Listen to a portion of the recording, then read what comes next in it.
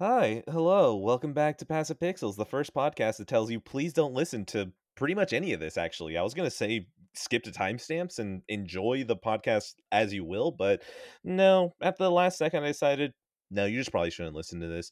Dorian, I would ask you how you feel, how was your day, etc., but both of our lists are terrible that I feel like that might be a waste of time. Yeah, I agree. All right, perfect.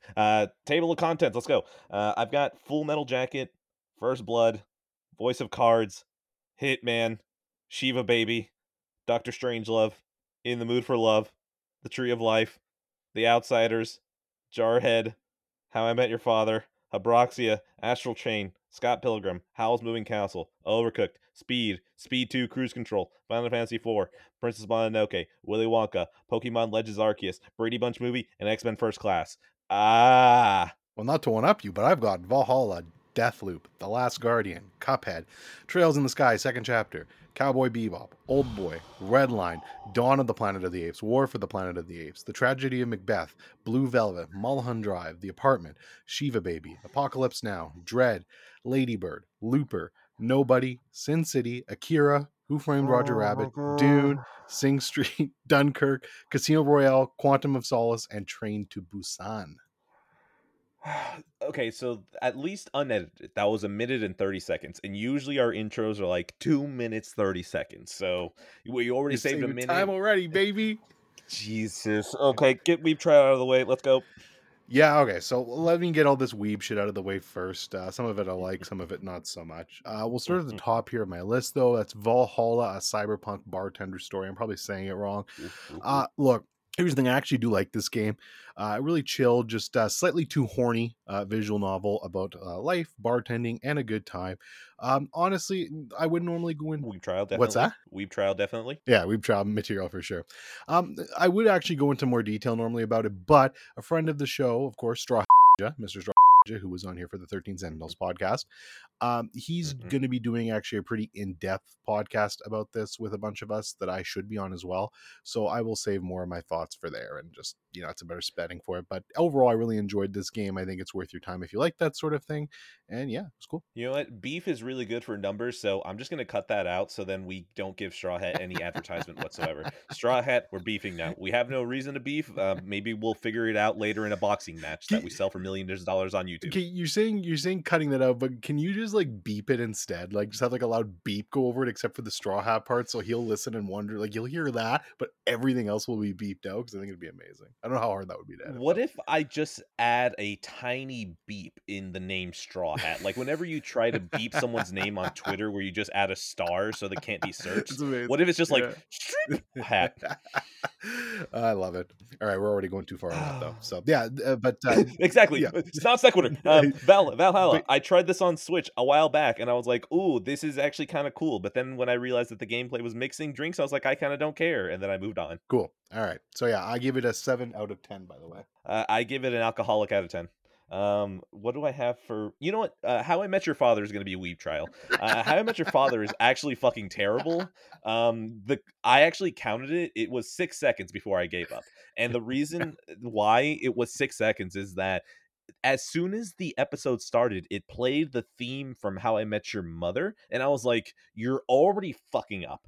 And then the ba ba ba ba ba, it kicked in, but it was female vocals this time, and all Oh. of it felt so. I was like, Oh. I started seething. I yelled at the team. I was like, "No!" Like, the writing is fucking terrible. How people perceive How I Met Your Mother when it was on CBS, what that perception was, that's How I Met Your Father. That's what that show is. The show fucking sucks. I watched 2 episodes, and honestly, I checked out after those 6 seconds. I'm not even joking. I completely gave up. Yeah, I'm tempted. I was tempted to watch this just so I could bitch about it with you, but I also apparently value my time slightly more than yours, so I didn't. Here's the thing. Here's the thing. The only reason I did it is because my wife was threatening to torture me by watching it, and I was like, "Joke's on you, bitch. I'll watch it too." Is she out too? Oh, I have no Oh, idea. okay. I didn't even ask All her. right. I didn't want to hear her opinion. I don't want to hear anyone's opinion. I really know what my opinion is on this. Fair. You can tell me all right now that on IMDb everyone was like, "It's the greatest show of all time." It's like, you guys can fuck off, okay? The only thing I'll say about this is I've always liked Hillary Duff, so I'm happy you're getting a paycheck, Miss Duff. Get your fucking paycheck, Hillary Duff, okay? You get your paycheck. We all know that Disney Plus, that check for what was it again? Hannah, or The Hillary Duff Hillary show. Duff, Hannah Yeah. Montana. Yeah, the Hillary Duff show. The Hillary Duff show on Disney Plus that we all know the millennials loved. Move on. Next. Wait, no, hold on. Rating. How I Met Your Father is usually whenever I last 6 seconds, I'm sadder than this out of 10. Yeah, I'm never going to watch out of 10 for sure. Prestigious award. Yes. Okay. Trails in the Sky, second chapter.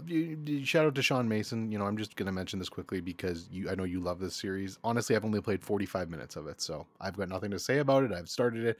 I'll be bitching about it, I'm sure, on the next episode. That's 2 hours more than you should have spent on that. Yeah. Oh, and by the way, the reason I'm playing this is because I kind of want to make myself hate video games again, so I'm trying to kneecap myself. So. Oh, wonderful. We hate video games on Passive Pixels, which is why it's half the name. I'll go ahead and take it from here. Astral Chain. I've been meaning to try this because it's been slowly going out of print. It was Platinum Games, and I could have sworn. That when they advertised this game for the first time on a Nintendo Direct, that Kechi Okabe was doing the music for it, only to find out that when I booted up the game and it said composed by, it was not him. And I was like, oh no, there goes my entire reason to try this. And I kept playing it and I was like, oh man, this is really close. I might enjoy this. But the thing is that you're fighting as a person. The big little monster thing behind you is auto battling. So it's like, I get to have the more boring part of the combat. This sucks. However, Astral Chain, if you go on YouTube and search up Astral Chain, police station music, bop. No fucking reason for that police station to be the hottest track of 2020? 20? Yeah, let's say that game 2020. What are you going to do? Fact check me? Who cares? Astral Chain, I dropped it. I don't care anymore. I may listen to the soundtrack at some point. I'm going to go ahead and give it it's every other platinum thing without Yoko Taro out of 10. I'm going to give this, I will never play it out of 10. Smart move. Cowboy Bebop. Restarted this because I just restarted this from the beginning because I honestly forgot where I was. Look, I still like it. I'm honestly liking it a little bit less my second time through, but I think part of that is because I literally just watched all these. I think that's part of it, but we'll see. I'm almost at new episodes again, so again, next week I will have more fresh and exciting takes on that, but literally it's just a retread because I've watched the exact same episodes I've seen so far. Episode 5, though, still kicks a lot of ass. I like that one a lot. The rating that I'm going to give Cowboy Bebop is not Tank, but specifically the version of Tank in the Netflix version where it's slowed down and it feels wrong at a time. Is it slowed down? I didn't notice that. That's funny. So I don't remember what video it was. I watched someone analyzing why Satoshi Kon's movies would make more sense animated than they would in live action. And it's because in animation, you can show faster movements in less frames because the image isn't as busy as it would be in live action. Got it. So what I realize is that because you can be faster in animation than you can be in live action, they slowed down the live action intro because if not, it wouldn't look right. So they slowed down the music to match it. Insulting. Interesting. Yeah, fuck them. I don't like it. So yeah, no rating yet because I haven't finished it. Do you have anything else for Weeb? I don't think so because everything else is good. Okay, so I've got Redline. Redline, shout out to Connor, I guess, but fuck you, Connor. Yeah, you won't listen to this anyways. Fuck it. So basically, I'm not even gonna get into the lore. This is a time-strapped episode, anyways, but the lore of this is ridiculous. So I'm not gonna get into the lore, but anyway, suffice to say, we had a bet where I'd watch this movie. I really didn't like anything about this movie. It's very weebish to me. The animation's kind of nice at times, but otherwise I didn't care about anything. There was no memorable music or anything like that. I mean, the best part, like, I don't like racing stuff, but the best part of this was probably the racing stuff. And for an anime movie that's like about racing, there's maybe like 15-20 minutes of racing in the entire hour and 40 minutes, which I found kind of weird. Otherwise it's mostly a love story about this guy and this girl. I don't know, man. It was not for me. I didn't like it. 1.5 out of 5. I don't have anything else to say. Good, nice animation. That's it. I guess. Redline, I never want to watch because that one scene of like the engine turning on and it moves really fast and then it stretches the entire image.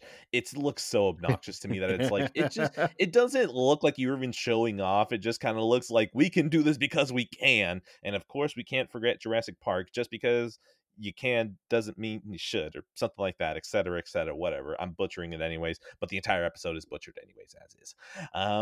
No, I'm not gonna insult it. I was gonna throw something that I consider to be in Weep Trial, but it's good, so we'll take it and keep going. What else are we gonna burn? Akira. No.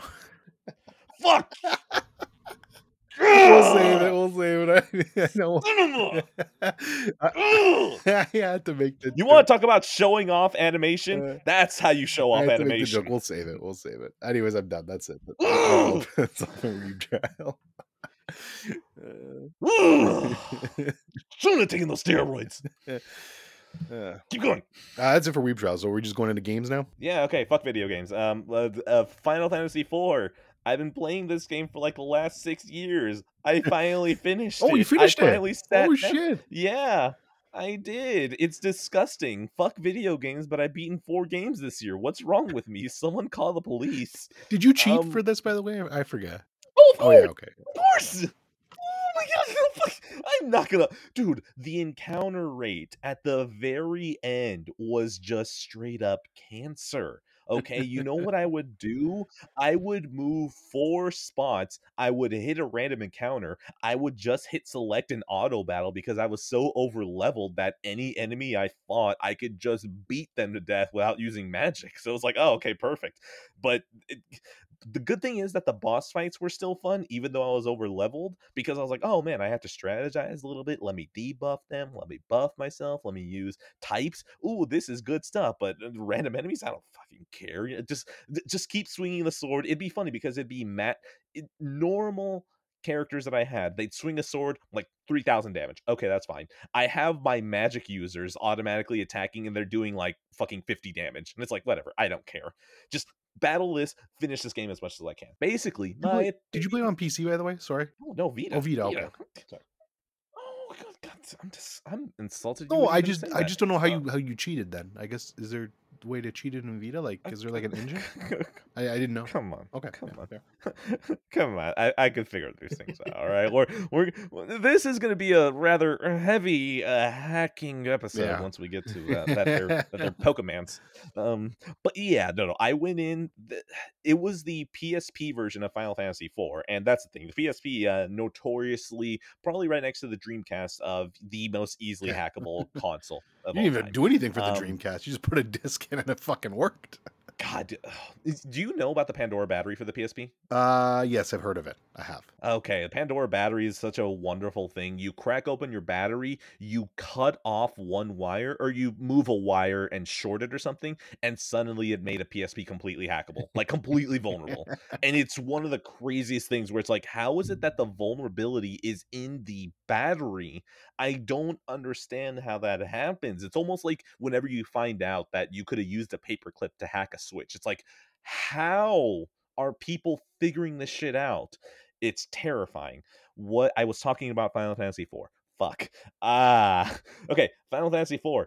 Very good game. I think at the end of it, the turn-based just random encounters started really grinding on me, but I think considering that this game was early 90s, Old. what, 92, Yeah. 93? Exactly. The amount of effort that they put into the narrative and the presentation into this game, I know it's the PSP version, but I have to imagine that most of it's really just going to be more pixelated if you go back to the Yeah, SNES. exactly. But so much of this is way ahead of its time that it's like, wow, this is really impressive. The only problem is that JRPGs and turn-based battles in general have they've grown from needing you to fight literally everything in the next 3 seconds, like that you run into.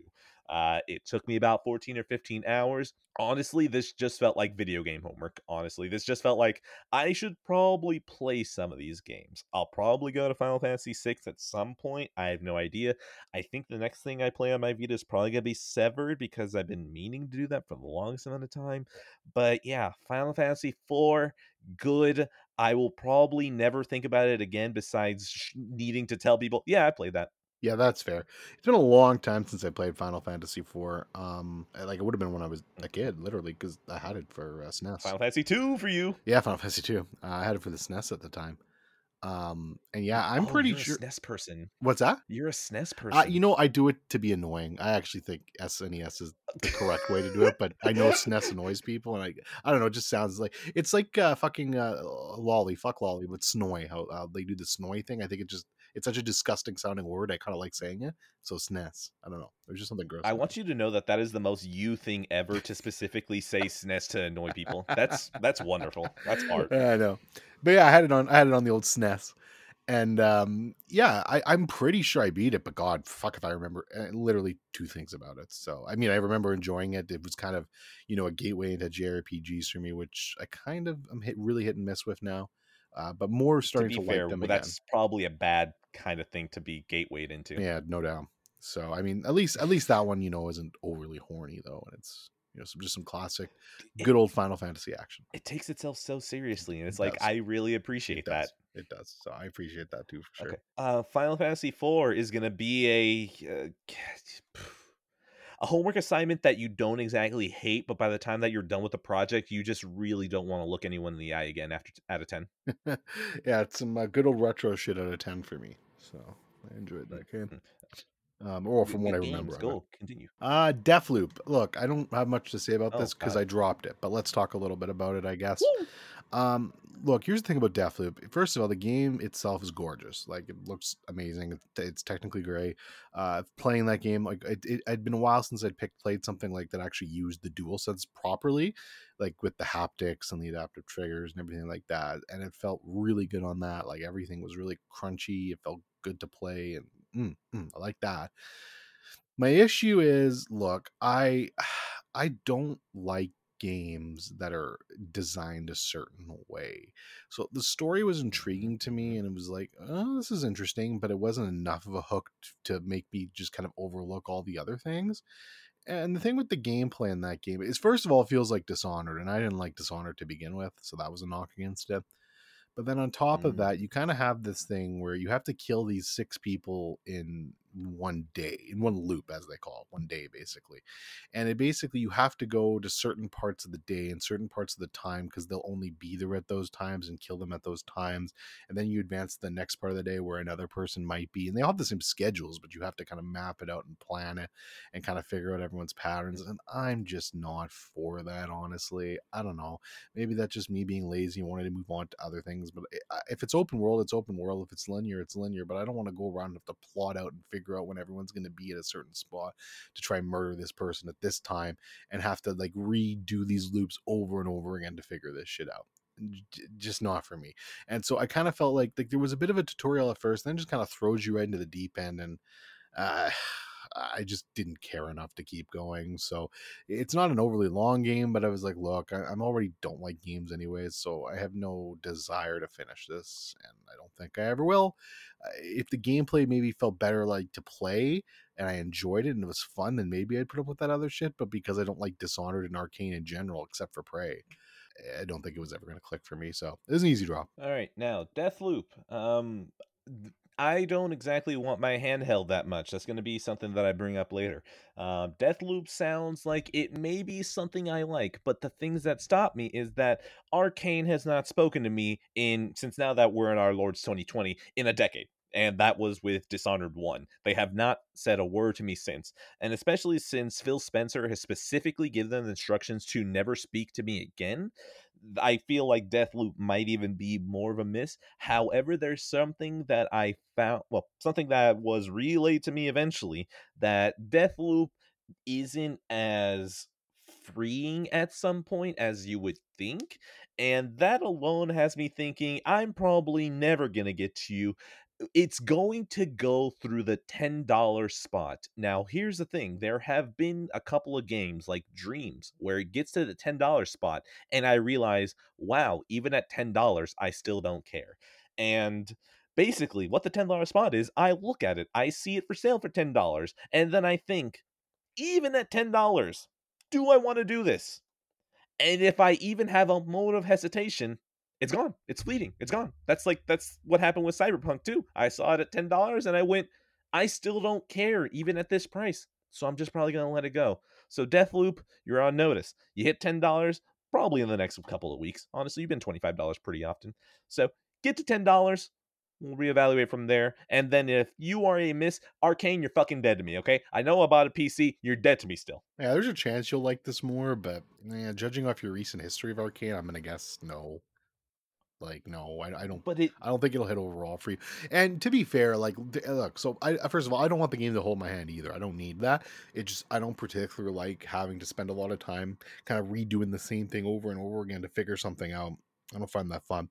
But beyond that, you can actually like there are like I think it's like Hitman in the way in a sense that you can play a totally butchered down version of it where you just kind of like click on things and it'll kind of point you to where you need to go. But that's I don't know even less fun to me. So yeah.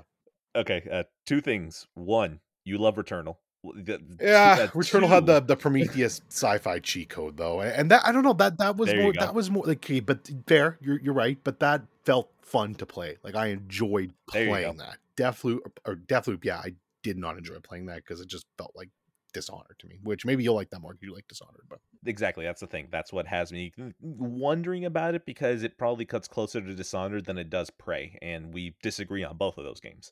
All right, now the second thing is, I feel like I already forgot the second thing. Crap. Hitman.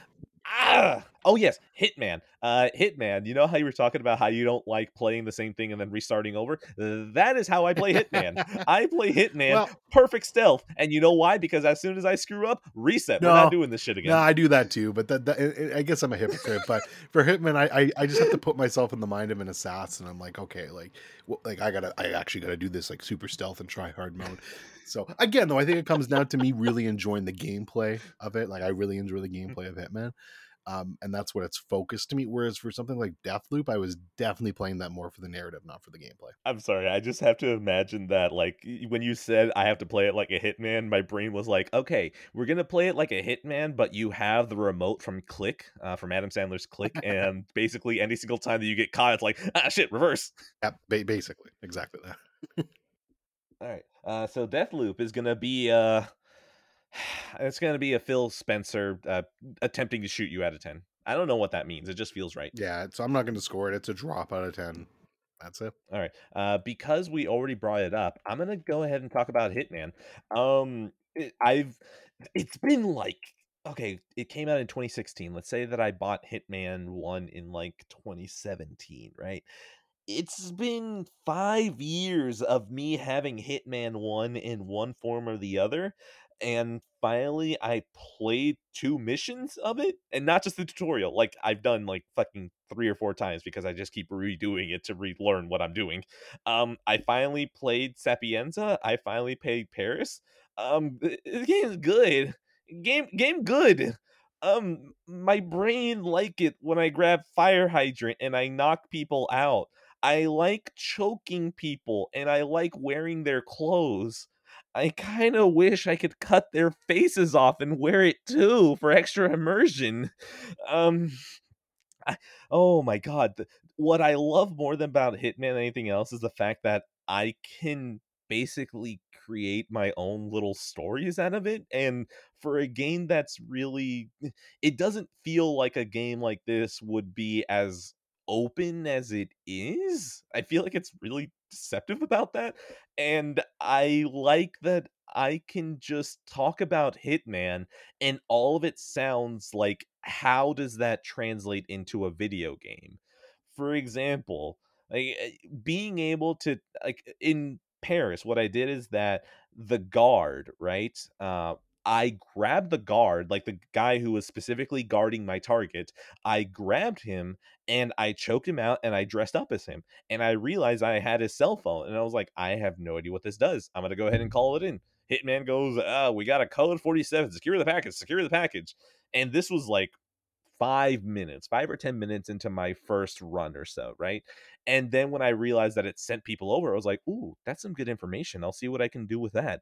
And then, like, an hour and a half later, after I had already killed one target, I was like, ooh, if I take him out, I can see where that other person is. So I do that. I go into the room. I'm dressed up as him. Everyone vacates the room. I grab my target, choke her out, snap her neck, run out. And I was like, oh my God, I don't know how I did this, but this is awesome. The game didn't really tell me what to do. I just went in, did my stuff, figured it out, and then dipped. In Sapienza, what I did is that, oh my god, what was it? I broke into just a room and I was like, "Oh man, what is this room? Oh man, look, it looks like this is a romance suite. What's going on here?" I picked up a letter and then the game goes, "Oh, it seems that your target is having an affair."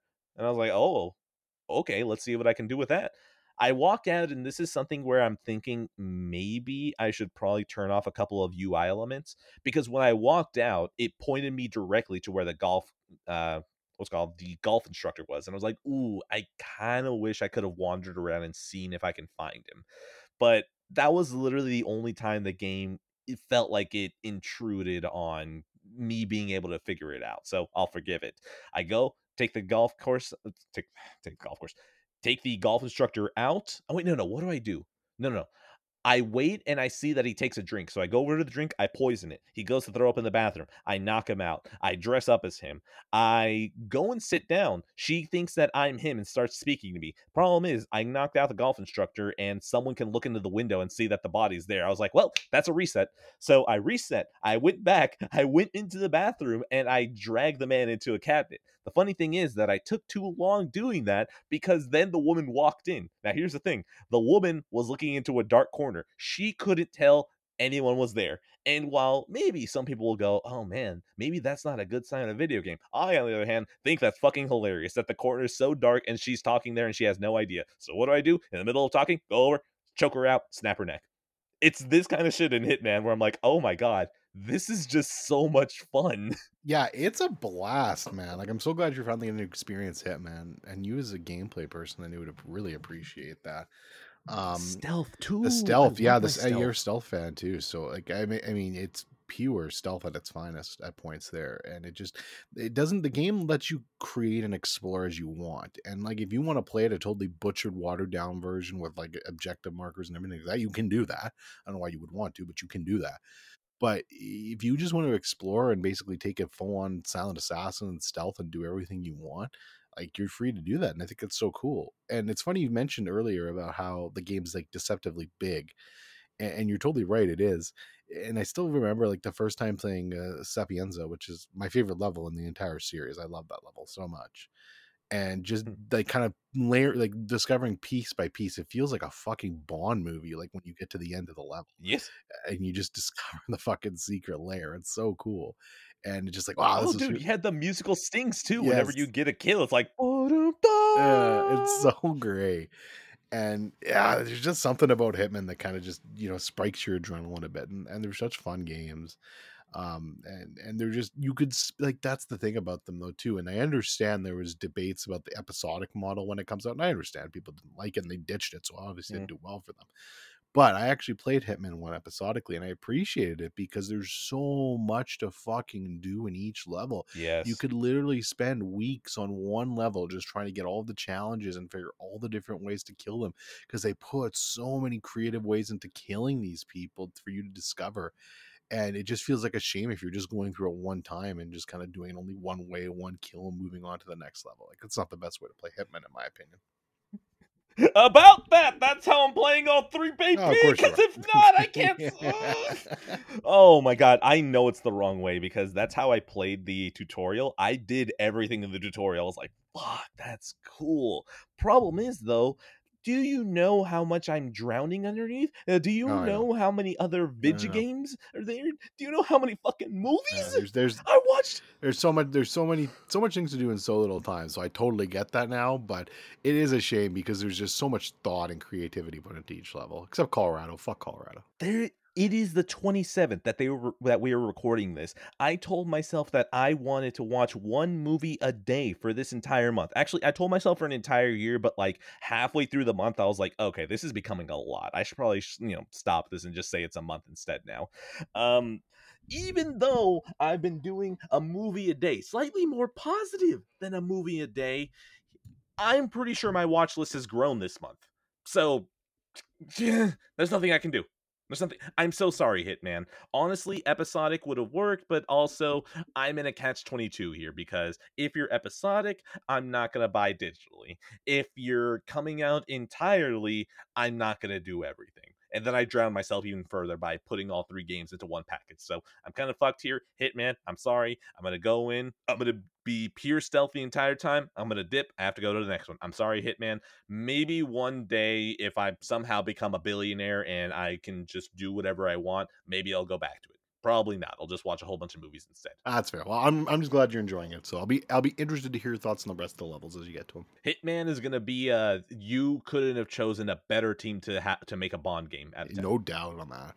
Hitman 1's a banger. I think I give it a 7.5 out of 10, something like that. Really enjoyable game. Okay, this is not even going to get a timestamp. I'm just going to throw it in here. Voice of Cards is on the list again. I don't remember what I did here. Yoko thought it was good writing. That's it. Just moving on now. Cool. You can take it again. Let's talk about The Last Guardian. So this is a long time in the making for me. I actually bought this game at launch in 2016. And I did play it a bit at launch, but this was back when I was terrible for finishing games. I played it for a couple hours. I really enjoyed what I had played of it, and I just never got back to it. So finally got back to it. After I dropped Deathloop, I was like, hey, I went into the Last Stand Media Discord. Shout out to Colin and all the ponies over there. I went in there and I was like, tears, just tears. Tears, yeah, nothing but tears now. I went in there and I was like, hey, what game? Like, I don't know what to play now. And one of the guys in there, who's one of the biggest ponies of all, Bobby, who will never listen to this podcast, so good for you, man. He Wonderful, good move. he said play Last Guardian because he just finished it. He's like, and I was like, you know what? Why not? I've been wanting to play that for a while. It's a good choice. So picked it up, played it, and I just finished it a couple days ago. Look, honestly, great game, really good game. I gotta say, Trico, Bird Dog, my man. Oh boy, I love you to death by the end of this, but fuck, you're an annoying piece of shit sometimes. But I still love you. It's fine. Great though. I love the bond you form with him throughout the game. It's obviously the highlight of it, and they make him. I mean, I don't know. I would love to know if these controls are annoying on purpose sometimes, just to make you feel like an annoying dog that doesn't listen to you some goddamn times. Because there were times when I just want to take my controller and chuck it at the wall because he would not fucking do what I wanted him to do.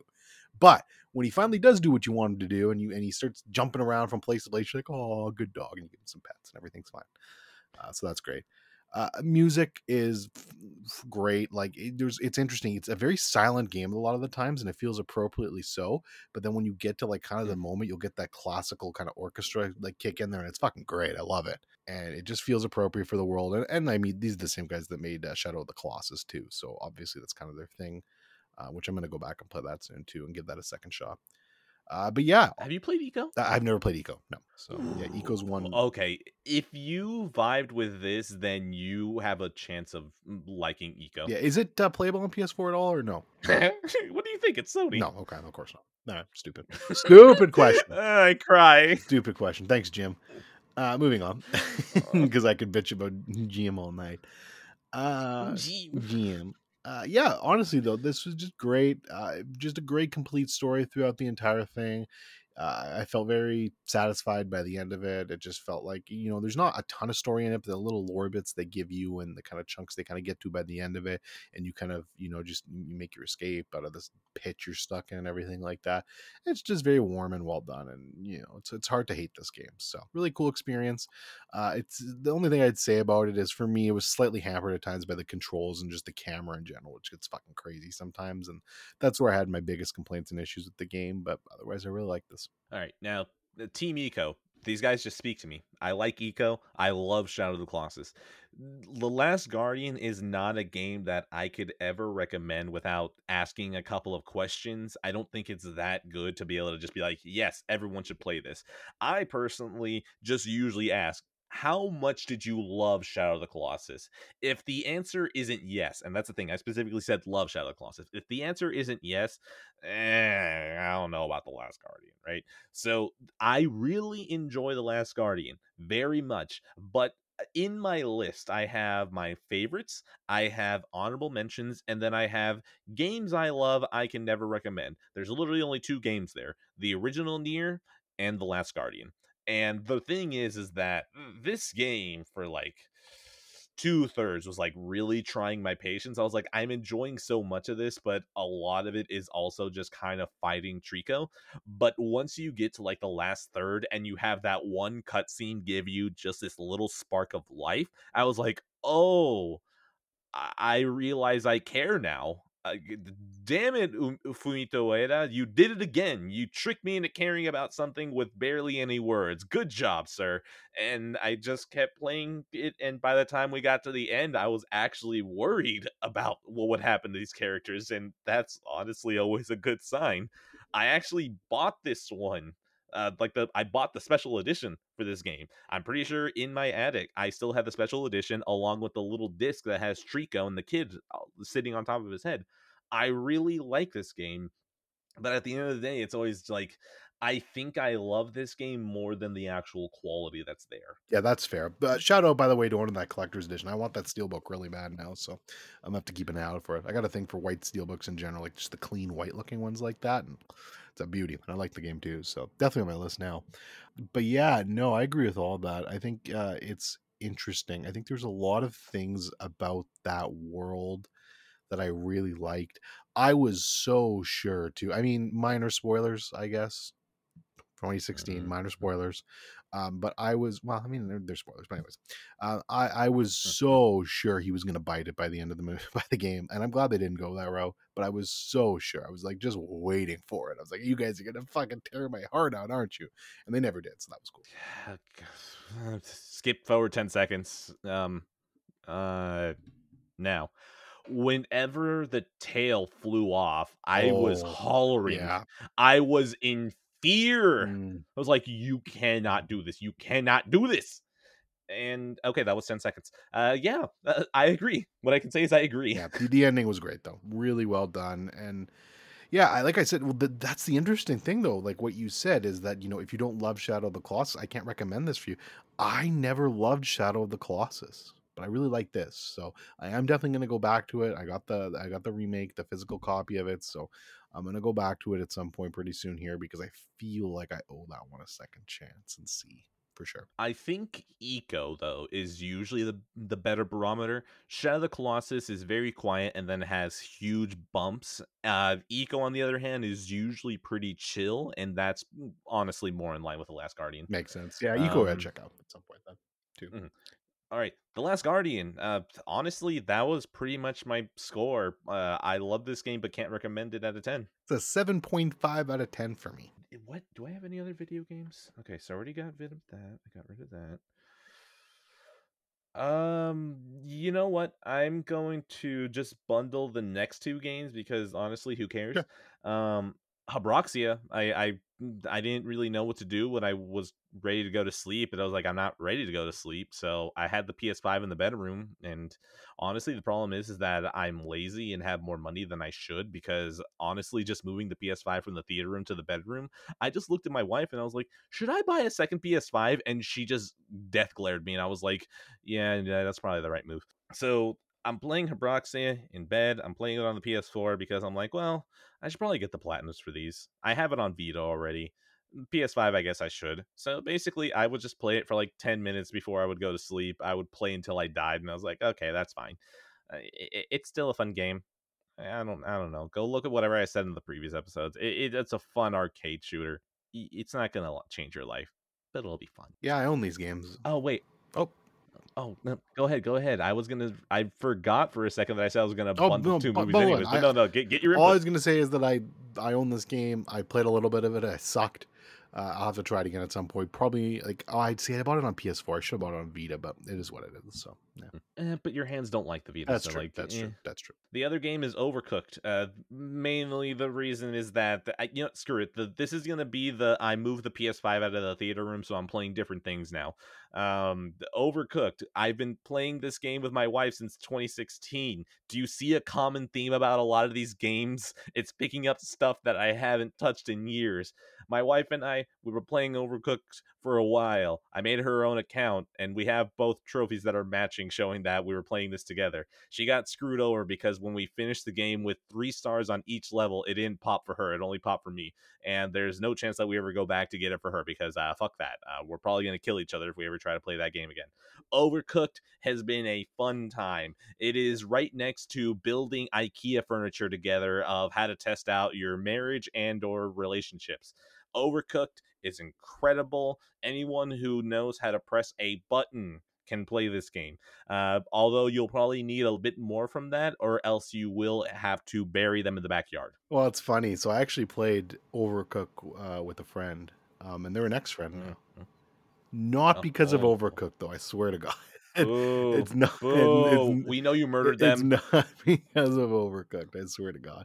I doubt it. But yeah, that game's a frustrating game, and it definitely makes you rage at times at the person you're playing with. So it's a 10 out of 10. I do recommend it. A lot of fun. All right. Yeah, those are my games. Off to you now. All right, this is my last game. It's Cuphead. Cuphead.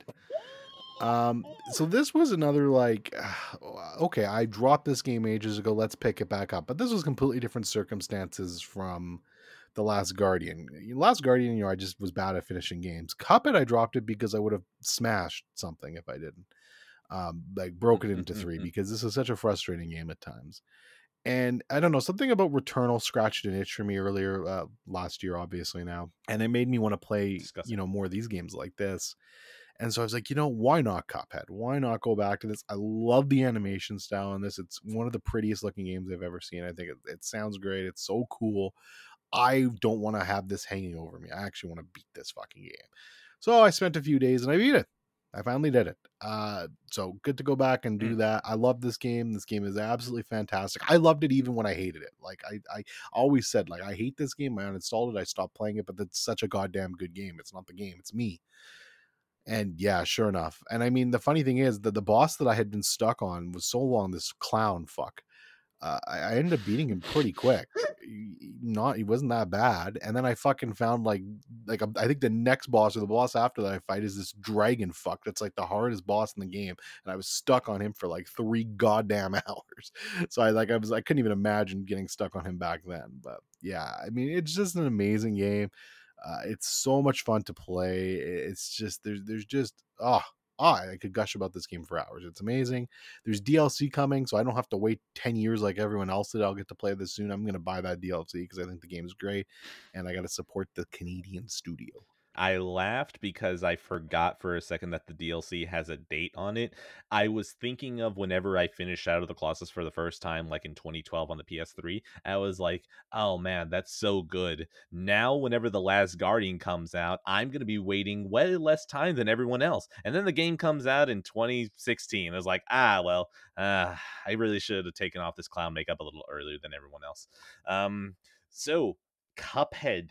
I played this during the dark period that I had an Xbox, and I played that game with a D-pad. And now here's the thing. I don't believe for 1 second that Phil Spencer has ever created a single D-pad that's been good at all. I hate them on every single one of those controllers. So I think at some point I got to the 3rd boss and I was like, I don't like playing this game on this. I don't. And so I stopped. And then I think I yo-hoed it for a second on Switch to see how it was. And I was like, ooh, this feels good on the Pro Controller. But then I think that was around the same time that I had Hollow Knight. And I was like, yeah, but if I want to, smash my nuts in between 2 walls, I think I'm going to do Hollow Knight instead. So then I dropped it. However, now the fact that I need proof to show that I'm an epic god gamer status beyond Doom, I'm thinking since Doom was last year, 2023, maybe 2024, I'll go ahead and play Cuphead. So that'll be my next way of, being like, you see, I still got it. That's fair.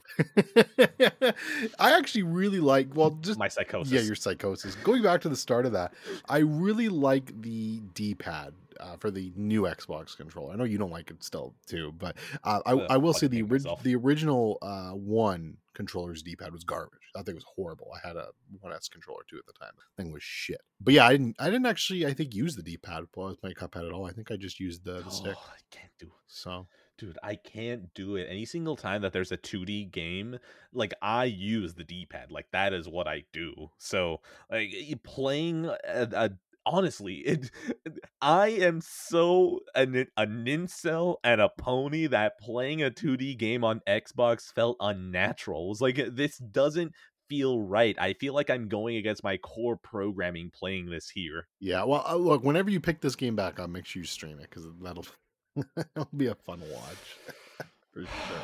That actually isn't a bad idea. Yeah, that was a good watch. I actually wanted to stream it badly, but on the Xbox, it's a bit more of a pain in the ass to get everything set up and stream than the PS. So I was like, I don't want to do it.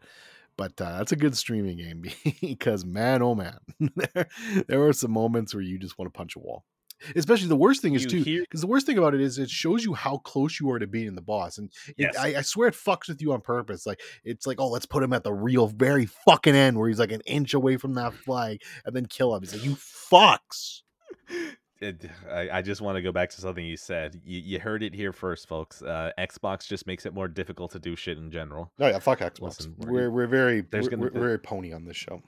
There's a lot of salt right now because of Activision, but this isn't a news episode. This isn't a news podcast, okay? So we'll just throw more shots, but whatever, who cares? Cuphead, very good. I'll get back to it at some point. I'm gonna go ahead and give it a racist animation out of 10. It was an 8.5 out of 10 for me. Really like that game a lot. So Is that it? fuck games. That's all. Oh wait, hold on. I got my last one. Okay. I have my last one. Pokemon Legends Arceus. Yes. You see, so Ed's a journalist now. You got an early copy of it, right, Ed? Yeah, I mean it's definitely a copy and it's definitely early. You know, that I guess if we want to go by definitions, yeah. What am I on trial? Shut up. I need a lawyer. Okay. Pokemon Legends Arceus. This was a spite tryout. This was more than anything else me playing this to see, okay, yes, the game looks like shit graphically, but I really think that I'm swinging hard into gameplay right now than narrative. So even though it looks like shit, my question was, is this a good game? I'm 4 hours in and I don't know if I can answer that question yet. All I know so far is that this game is scratching my brain more than it should. And I think more than anything else, because my expectations were rock bottom, I'm impressed with this game more that it isn't rock bottom. It isn't just kind of, okay, this is fine. It's actually getting close to me thinking, is this good or not? Not even a question of, is it just a piece of shit? It's actually even probably getting close to, am I going to buy this game? I don't know. All I know is that this game is scratching pieces of my brain that hasn't been scratched probably since Metal Gear Solid V. And I was holding on to this. I've been messaging you and I did not want to throw this one out. But catching Pokemon in this game is scratching the same part of my brain that stealing everything with the Fulton system in Metal Gear Solid V gave me. I don't understand how is it that I spend so much time fucking around in this game, because if I see a little fucking radish on the ground, I can either go and pick it up like in every other fucking open world game, or I can throw my Pokemon to grab it for me. Oh, there's a tree that has fruits in it. I'm gonna throw my Cyndaquil to go grab it for me. Oh, look, there's a Pokemon over there. I'm just going to capture him. So much of this game is, that's the thing. I don't even think the resource gathering is supposed to be something that you pay that much attention to, but it is scratching that part of my brain where it's like, if it's not bolted down, I can steal it. And the main line part of this game is gonna be the determining factor. I've told myself I have 5 hours to play with this game, all right? I'm going to play for 5 hours, and if I, at the end of those 5 hours, still want to keep playing, I'll buy it. But if I get to those 5 hours and there's even a minor hesitation about if I want to keep playing it, I'm gonna delete it. If I've given you 5 hours and I still can't decide whether I want to play this, I've given you more than enough time. This game, though, a lot of it feels like it has so many good ideas. Like being able to go into a Pokemon world and see the Pokemon walking around is something I didn't think I was going to care about. But being able to see the Pokemon walking around, I can crouch down, and I guess fucking Game Freak learned what game design was, at least from a couple of people from the last decade, and they're like, "Oh my god, it's an inch high piece of grass. We can hide in there." But the thing is that I'm hunting Pokemon, so I'm not gonna lambast it for me hiding in the grass. Hide me in the grass. I want to catch that Cyndaquil over there, okay? Hide me so I can capture him. Now, another thing I realized with this game is that you can resource gather pretty far depending on how far you throw the Pokeball. So it's like, oh, I'm at top of this cliff, but there's a shiny rock down there. I'm just gonna throw my Pokemon down there. He's gonna grab it for me. This is cool. But the problem is that this game has so many good little things, but overall, I'm still not figuring out, but why am I doing this? Most games you have the gym where, okay, go to the gyms, beat the Elite Four, that's it. It's the same fucking thing for the last 2 decades, and well, it works. There's always a new child born that doesn't know that that's what happens in the Elite Four, okay? But I've played 2 Pokemon games before. I kind of know this shit. The thing is that Arceus, it replaces the gyms for the Pokédex. And here's the thing, there's something smart about Arceus. It replaces the gyms with the Pokédex. So your goal isn't to become the best and that no everyone was, etc., etc. Your goal is to build out the Pokédex. And that actually works because it incentivizes you to keep capturing every Pokemon you get. It doesn't matter that you had multiples. All of it is meaningful for the Pokédex. And it's so weird where they have so many smart things like that, where it's like, oh, that's really good game design. That is good feedback to what you should be doing in this game. But then there's other things like straight up mainline quest feels like it is holding your hand throughout all of it when they've literally created this entire world where it feels like you should be going to do whatever you want. Mm, I know. Look, cover your ears because I know this was going to hurt you. Breath of the Wild. There we go. We said the name. The game, even though from the offset it looked like it's Breath of the Pokemon, it's not because okay, here's the thing. It feels so surface level Breath of the Wild. Honestly, if this game was made in the Breath of the Wild engine, I'd believe it. But that's the thing. It feels like it's only the menus and I guess the world that feel Breath of the Wild, but it feels like this game fundamentally misunderstands what made Breath of the Wild special because of the main quest. This is a weird duckling and I don't know what to do with it. All I know is that in the next hour, I will mainline this game. I will keep going, and if the mainline keeps holding my hand tightly as it's been doing for the last 4 hours, I'm gonna drop this game.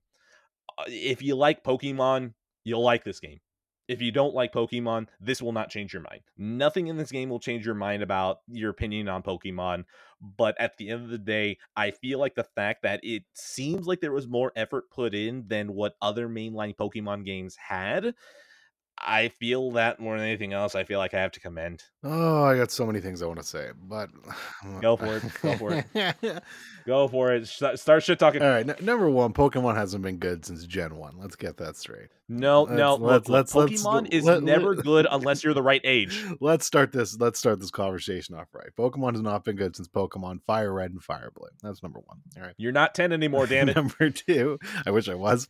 Number two, We all do. yeah. Number two, fuck Breath of the Wild. But that's a conversation for another day. All right. Number three. Don't worry, we'll start it soon. We'll start it very soon. Number three. You've talked a lot about this game in the Discord and just in general, and literally the only thing that's given me any sort of slight interest was when I could found out that Psyduck apparently can chase you, and I was like, oh, that actually sounds interesting for about 2 seconds because God bless Psyduck, he's the best Pokemon out there. But yeah, in reality, I have less than zero interest in this still. I mean, at least like you've taken a game I already don't like in Breath of the Wild, and you've somehow done it worse. I mean, how am I gonna? Come on. To be fair, you don't like Breath of the Wild for lack of direction. You might actually like this one because it feels like it just keeps giving you direction. I don't know. The idea to me that there's no even overarching story and you're just basically doing a bunch of fucking little fetch quests. No, there is. All right, there is. Okay, well, that's fair.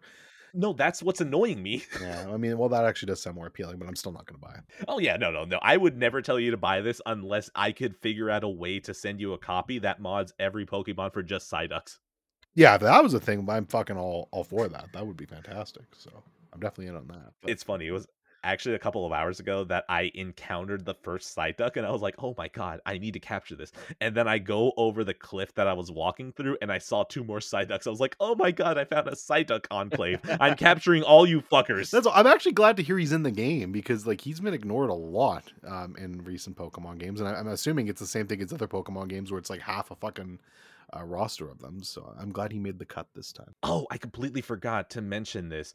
The other thing about this game is that whenever you fight Pokemon, it's still completely turn based. Like, once you get Yeah, into a combat segment, it's no different than any other that game. does feel weird in And that style of game. yeah, I mean, like, I forgot that you can dodge. So I would be running, and you have a cooldown for your run. So I would run, dodge roll, and then keep running. And I was like, oh my God, there's actual movement that I enjoy. So that was actually really nice. And you have more movement as a 10-year-old child than a fucking monster that shoots flames out of its mouth. It's like, why is this like this? Honestly, like, there is Pokken. Pokken is right there. There's already a Pokemon fighting game. Just figure out how to take that and throw it in here. It feels so much like this game has one step forward in, like, yeah, we're gonna change shit, and then the other foot's like, yeah, but we haven't changed shit in so long, and our financials look really good because of it. Like, that's what this game feels Yeah, and like. they're just gonna revert back to the old formula too. So it literally doesn't matter. Yeah, but like, Arceus, I'm gonna give it a. I never fucking expected I would care at a 10. Psyduck out of 10. Well, no, it's too good. Never mind. Yeah, that's too good. We'll give it a gold duck out of 10. Yeah, Golduck's kind of ugly. Yeah. That's fine. Okay, that's all for video games. Yeah, fuck games. Let's go ahead and slaughter a whole bunch of Oh wait, no, hold on. Do you have another game? No, I said fuck games. No, we're good. Oh, okay, good. Yeah, fuck video games. Now we need to slaughter a whole bunch of movies. Slaughter away. Where are we starting? You want me to go? Okay, I'll go ahead. Okay, rapid fire back and forth. Sure. So are these just ones we don't like give much of shit about? Is that what we're doing now? I know even if we talk about 3 movies, that's going to take us a slightly over 2 hours. I know it. Okay. So Fair enough. I'm going to go ahead and start. First Blood. I watched First Blood. This is very good. Rambo, obviously. Sorry, Rambo. Arnold. Sylvester Stallone is a better actor than Arnold Schwarzenegger. I don't think that was ever a question. This is a very good movie. I lost my fucking mind about the 4K disc because the 4K disc is literally the same quality as the Blu-ray disc. It might have more detail, but the colors in HDR are so screwed up that there is no reason for me to ever watch the 4K disc. This isn't staying in the collection, but I felt like I should mention that. Also, everyone who says that this disc is good, I don't understand. I don't understand. Maybe different setup. But like, yeah, First Blood, very good movie. Cool. Let's talk about The Apartment. This is some 60s. Oh, you don't want to give a rating or anything? Oh, right. Fuck. I'm the one that forgot the rating this time. Eh? Rambo, First Blood, great movie. What do I have that? It's like a 3.5, 4 out of 5. Love that movie. Classic action movie. I'm gonna give it a Blood Fest, not me out of 10. Also, I didn't even. Fuck. I just skipped right over Rambo. I don't know where my head's at. Great movie, by the way. Classic action movie. I love Sylvester Stallone too. I missed my chance, so fuck it. But yeah, good movie. Oh, hold on, shit. One thing I also want to mention. God, this is gonna go terrible.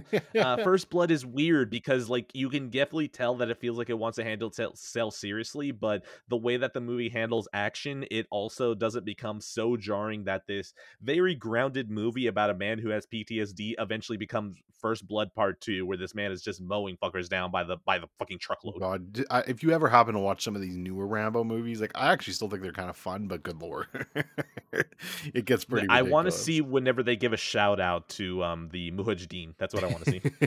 Yeah, no shit. Okay, next, kill these. All right, The Apartment, 60s Kino, really good stuff here. I enjoyed it. This is a 1960 movie from a director I don't remember right now, but he's done a bunch of stuff. Some Like It Hot, some other stuff, which is on my watch list now. First half of this movie was really, really great stuff. Second half, it's kind of a different movie, and then it feels like it drags a little bit for me, which kind of brings it down a bit. But overall, it's still really good. It's just cool going back and watching some of these old movies from like the 50s or 60s or any of this time, kind of black and white stuff. And it's just filmmaking was so different back then and so radically different. Like it changes every year, but especially back then, it was just so many things were Mhm. completely different.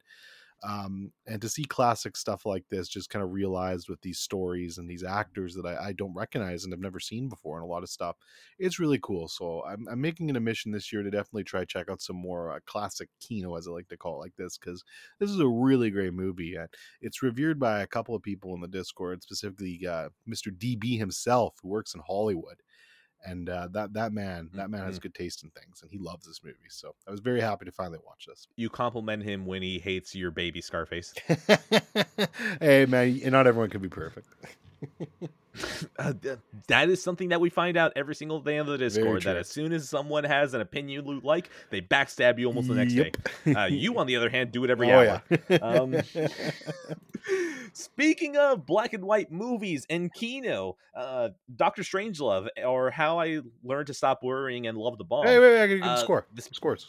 Oh yeah, you're right. Go for it. Go for it. Go for it. 4 to 5. I'll get to it eventually out of 10. Cool. All right, now go. Doctor Strangelove, or How I Learned How to Stop Worrying and Learn to Love the Bomb. I love the fact that the name is that long. It's hilarious, and so is this movie.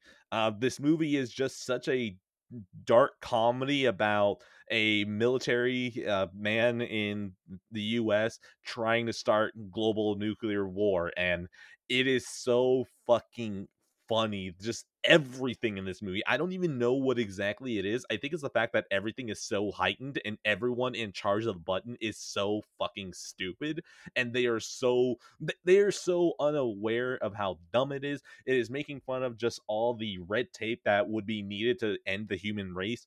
So much of this movie is hilarious. It is incredible. Um, Honestly, if most people were to watch this, they'd probably go, "I don't understand why it's funny." It's like, well, you probably weren't paying attention to the satire. This movie's very good. It's not staying in the collection, but damn, am I glad that Kubrick continues to not miss for me. Yeah, this is definitely one I want to watch. I haven't seen it. Kubrick's been he's been mostly missed for me, not a lot of hits, unfortunately. But the nice thing about Mhm. Kubrick is every one of his movies feels so different. So I feel like there's could Yes. be a hit in there for me, because I do love The Shining. But yeah, no, definitely want to check that out one day. So it's on my watch list. I want to see it out of 10 too. I'm gonna go ahead and give it a yeehaw while riding a warhead to the ground out of 10. Perfect. All right, I'm going to talk about Dread. Look, I wish I liked this Mhm. movie more. I think it's perfectly fine. I don't think it's a bad movie. It's just I don't know. Mhm. It's just action kind of schlock to me. But it was good. The action sequences were fun in it, so I can get why people would maybe rank it a little bit higher. It's so incredibly tight, the movie, in terms of its runtime, and I understand that's what they were going for. But It's an hour and 12 minutes, yeah, man. but I almost wish it was just a little bit longer because I don't know, the world of Dread feels so interesting to me, and I would have loved a little bit more backstory just at the beginning, kind of setting things up, just kind of getting a little bit more information before you start going fully into it. But I understand they were going for full throttle, and that's very tight, and there's not a lot of downtime in it, so I can appreciate that's not what they were going for. But yeah, I mean, it's good. Would I ever rewatch it? Probably not. So mostly kind of a miss for me, but it's fine. Dread. It's good. We both agree it's good.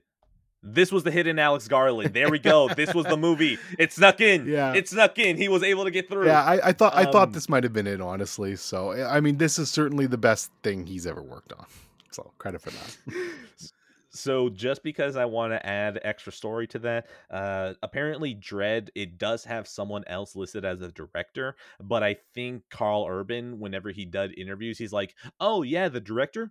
Yeah, never fucking saw him on set. Alex Garland basically directed this movie, but because of the Writers Guild and all that, et cetera, whatever fucking guild it is, he still had his name on it. But Alex Garland was the main person who actually directed this movie, so that's always gonna be funny to me that oh my god, Carl Urban is just like, yeah, no, give him the credit, not this guy. Yeah, that's interesting to me. That's fascinating. Yeah, no, it's not bad. Like I certainly do not hate it as much as Ex Machina or Annihilation or 28 Days Later or any of his other works. So, I mean, credit for that. I still don't think it's amazing. I think people overhyped this one way too much. So it has me a bit worried about the raid because people always talk about the raid like this. So hopefully I enjoy the raid more, but we'll see when we get to it. Is I think that most people tend to talk about Dread more than anything else, as in, like, no one watched this movie, so we should probably talk about it Yeah, more, that's unless fair. so it's that good. That's fair. So, Yeah, because it never did. Raid, on the other hand, does have that. Yeah, I think they wanted to have a sequel, but it did so poorly, so that was a no go. Big shame. Dread is gonna be this is gonna be something I rewatch at some point because it's been sitting in my collection unwatched, so we'll see if I like it enough to keep it around. All right, Out of 10. 3 out of 5. Okay, what else am I gonna kill? You know what? This felt like it's appropriate. We're gonna throw Willy Wonka in here in the Chocolate Factory. I've never sat down to watch this movie fully through. The first third of this movie basically having so many non sequitur skits of the entire world losing their mind for chocolate is something that is so gold that I would never trade this for the world. Um, One scene where a woman called the police and it's like, oh my god, they kidnapped my husband, I'll give them anything they want. And the kidnappers they call the policeman, and the policeman's like, that was the kidnappers. They said that they'll give you your husband back if you give them your chocolate bars of Wonka. And she hesitates. She's like, how how long do I have to give it to them? And it fucking killed me that this world is so insane about chocolate and getting into a Willy Wonka chocolate factory that this woman's like, do I care about my husband enough to give up a chance to get the golden ticket? I don't know. So much of this movie is so good. I love the fact that Gene Wilder is this man is so tired of every single person the moment he meets them. This man is not listening to a fucking word anyone is saying, and his energy is how I want to handle myself for the rest of my life. This movie is great. I'm only worried that it doesn't hit for me as hard as I would want it to, so I'm gonna send that one to you. And it's very good. It's so fucking good, and it makes me so sad that well, no, never mind. I mean, it's a good thing that there never was a remake because it would be so hard to replicate the tone of this movie because it's so irreverent. Almost like if you were to remake it, you might go too hard on it and make it just seem creepy instead of nonchalant. Thank God that never happened. Yeah, this would be a bad one to remake because if you fucked with the tone, you'd fuck the entire movie. And maybe if you had a lead actor that couldn't handle the proper tone of whatever, maybe that might be a problem. Yeah. Anyways, no, that would be a bad idea. This movie, though, on the other hand, is great. Yeah, I love this movie. I think it's fantastic. It's one of my favorite movies from my childhood. It's actually been a long time since I've watched it, so I'm so excited to rewatch this 4K cut of it. That's gonna be a great rewatch. I'm very excited for it. But yeah, I love this movie. There's well, I'll gush about it a bit more when I get to watch it because it definitely is one of my favorite movies from my childhood. So I need a rewatch of it. But it's been a while. But yeah, I love this movie. It's great. Just one extra thing about this movie. I had no idea that this movie, that's the thing. I have not read this or anything, but just me watching this and knowing that this movie is from 1971. This thing is a special effects powerhouse. Like a lot of this movie is pretty impressive from a set design standpoint and whatever they were doing to do special effects because there's one shot that I saw where they were going to get cut up by the blade from the bubbles that they were burping, where I looked at it and like they have the two actors, in the middle of frame. You can tell that the way that they're cut out, that obviously it's camera trickery instead of them being on wires. But looking at it, I was still thinking like, how did they do this? Like, it's not like they did it through CG or anything because that didn't exist. I was looking at it, I was like, how did you guys go in and just get this frame by frame to be able to map it onto this? Because like that's what they had to do. They had to go in and basically add it frame by frame on the actual reel. So it's one of those things that I am impressed by this, and part of me's kind of hoping that before I send it off, maybe there's something in the special effects that shows me how they did that. Yeah, they were definitely ahead of its time. I feel like it was. Yeah, like I really wish I could remember. Like it's definitely need to refresh my memory, rewatch it. But I remember them being pretty impressive for that time period, especially because you just see and there's a lot of wacky things that have to happen in that movie, like Mhm. without spoiling stuff. But weird shit happens, and you got the Oompa Loompas and all that shit. So they're which by the way, shout out to Oompa Loompas. You know what? Shout out to not making the Oompa Loompa CG because that would be a terrible Yeah, thank mistake. God no one would ever do something like that. Look, I'm running out of copium here. Can you hand me some? Yeah, sure. I'll mail it. Yeah, I got a lot. Okay. I need it after It Takes Two. I needed a lot after Activision. Yeah, we're fucked. Ugh. By the way, my wife almost had a freak out when I told her that Crash Bandicoot and Spyro are both owned by Xbox. She's like, that feels wrong. That feels wrong. Not right. And I was like, oh my God, It's I married a pony. it's This is great. It's not right. It's not right. God, you want to fucking hurt Sony? You hurt Sony. I guess that's business. But art deserves its day. And Sony and Crash and Spyro, they were art beforehand, and they should stay art. And now they're just business. They're just No, it's Game true. Pass trash. Games will always win. News will always fail. You can either hate or you can create. I want Phil Spencer to greenlight a commercial of Crash walking out of the Sony studios, right? I want him to have a megaphone and be like, hey, y'all subscribe to Game Pass? That's all I want. God, I would hang myself. Okay, that was Willy Wonka. You're next. Yep. Wait, no, hold on. 4 to 5. Willy Wonka is gonna be that kidnapping scene out of 10. And also, I read a review on Letterboxd. It's like, if you took that 1 minute and then added the Wonka logo at the end of it, that'd be a perfect commercial. So I'm gonna make that review out of 10. That's true. I like that. Yeah, 4 to 5. All right, let's do Lady Bird. Lady Bird movie was really great. I really enjoyed this movie, actually, more than I thought I would. I'm slowly starting to realize that I think coming of age movies is like a genre I really jive with. There's a couple in here, but this one in particular was really great. It was done really well acting. The actress's name, I forget her name, but a bunch of people clowned on me for never heard of her or watched any of her movies. I hadn't, but she's really good in this. Timothy Chalamet is a douche here, but I still love the kid. He's great. Yeah, exactly. He's awesome. How can you hate Timothy Chalamet?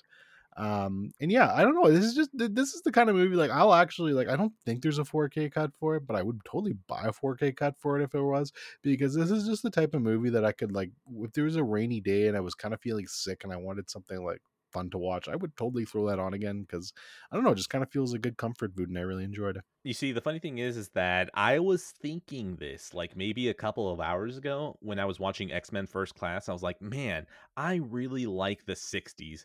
And then I stopped to think, I was like, well, I like the 70s too. Shit, I kind of like the 80s too. And I was like, but the 90s, I'm pretty sure there isn't anything in the 90s that I care about.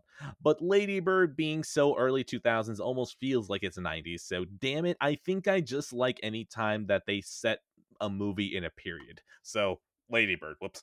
Lady Bird, I can't ever separate it from Boyhood in my mind, which is, hey, y'all want some of that early 2000 nostalgia? And then my brain just goes, yes, I released serotonin when you reminded me of my childhood. Please, can I have some more?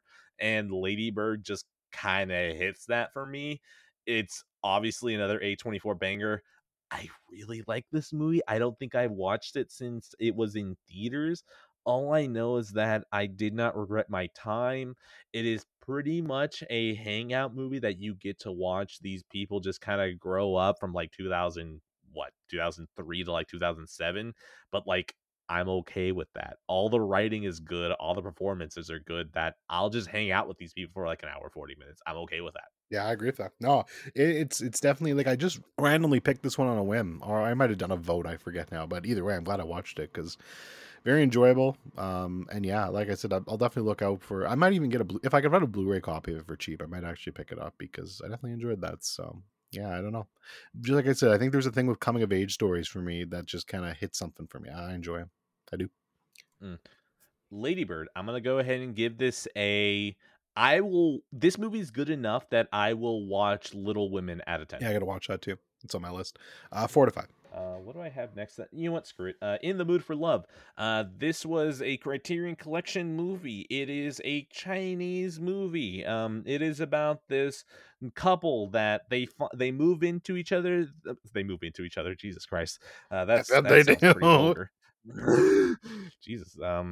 They move into the same apartment complex. They're next door to each other. They find out that because of their spouses, they share something in common. I'll leave it there because it's something that whenever I read the description, I misinterpreted.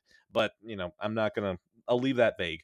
All I know is that the main mandate to this movie is, what if you had a very good relationship, and let's say for some reason it gets broken up, but it's not on bad terms or anything. Like you're completely happy about it. It just whatever. This movie felt like the director's whole point of this movie was to find these small moments that prove that those two people were in love with each other, and he's like, I'm going to make those small movements into an entire movie, and it succeeds very well. Honestly, I felt like this is a movie that even when I wasn't that tired, I was still slightly tired, and I felt like, oh shit, I'm missing a lot. But what little I picked up on, it's like, oh yeah, that's the point of this movie.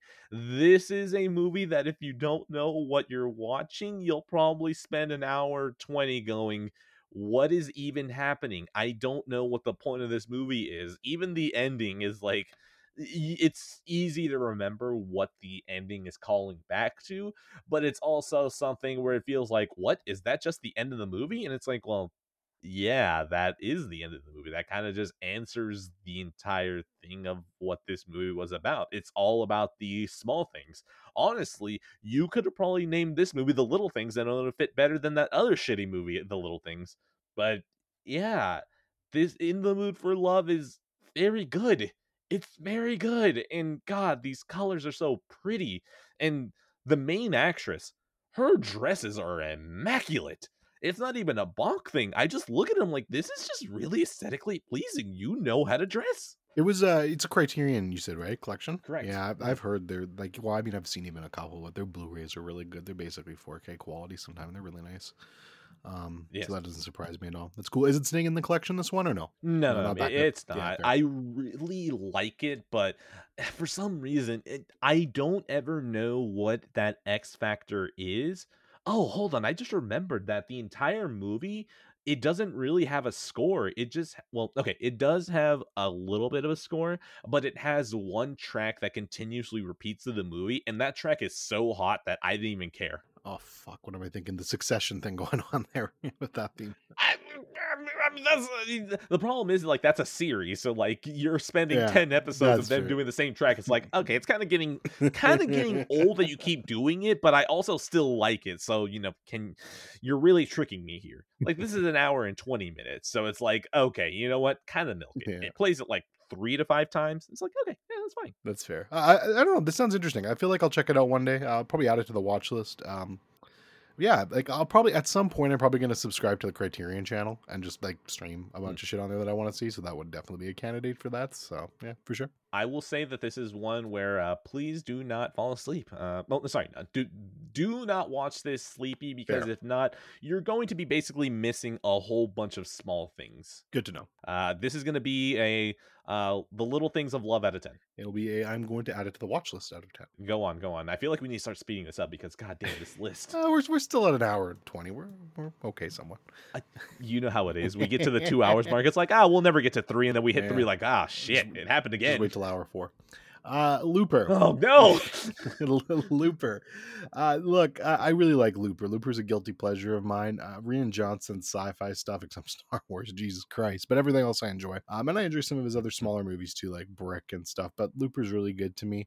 I got the 4K Zavi. Actually, this is the first thing I ever ordered from Zavi. It took forever to get here, but a gorgeous, gorgeous Ooh. white steelbook. I like it a lot. Yeah, but in general, I love sci-fi stuff, and time travel is always interesting, and loop stories. So this was right up my alley. This is like my second or third time seeing it. Really good performances throughout the whole thing. I still don't quite understand why Joseph Gordon-Levitt doesn't look human in this. I've never understood that, but other than that, I mean, the acting's really good. Bruce Willis and him are great. Emily Blunt's in here, and she's doing a great job too. I love Emily Blunt. And yeah, like I mean, without going into spoilers, because again, we're kind of doing these quick throughs, and I don't know if I want to go in depth with it. But the ending for this is really good. It packs a pretty good punch. I think it ties everything really well together. So yeah, I mean, if you enjoy sci-fi stuff and all that, I think you'd enjoy this movie. And yeah, it's good. I really like it. When it comes to Looper, I will always remember that Looper is my poster child of just looking your audience in the eye and just saying, shut the fuck up. whatever. It's a movie. Shut up. I don't want to hear your goddamn theories. I don't want to hear you talking about fucking cinema sins on YouTube, talking about this is a plot hole. Shut up.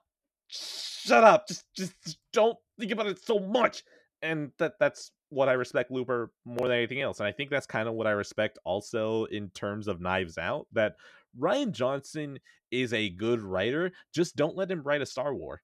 I don't know what happened there, and you know what? I'm gonna blame J.J. Abrams for that one, because maybe, if it wasn't a sequel, maybe it would have turned out better. But hey, that's The Last Jedi, and this is the most that this movie will ever get airtime, because I'm probably never gonna watch it again. You're probably never gonna watch it again. So there we go. Whoops. Um, but yeah, Looper is something that whenever I think about it, I just think this is operating on a higher level than you'd imagine most movies would be, and I'm very happy that it does. Yeah, I agree completely with you. So, yeah, I know, really good movie. I gave it a 4 out of 5. It's one of my favorite sci-fi movies. It's more. I feel like it's more impactful if you watch this movie yourself and kind of experience it. And if you've experienced it, I mean, there's tons of like YouTube videos and stuff like that that kind of dig in and go deep dive into this movie.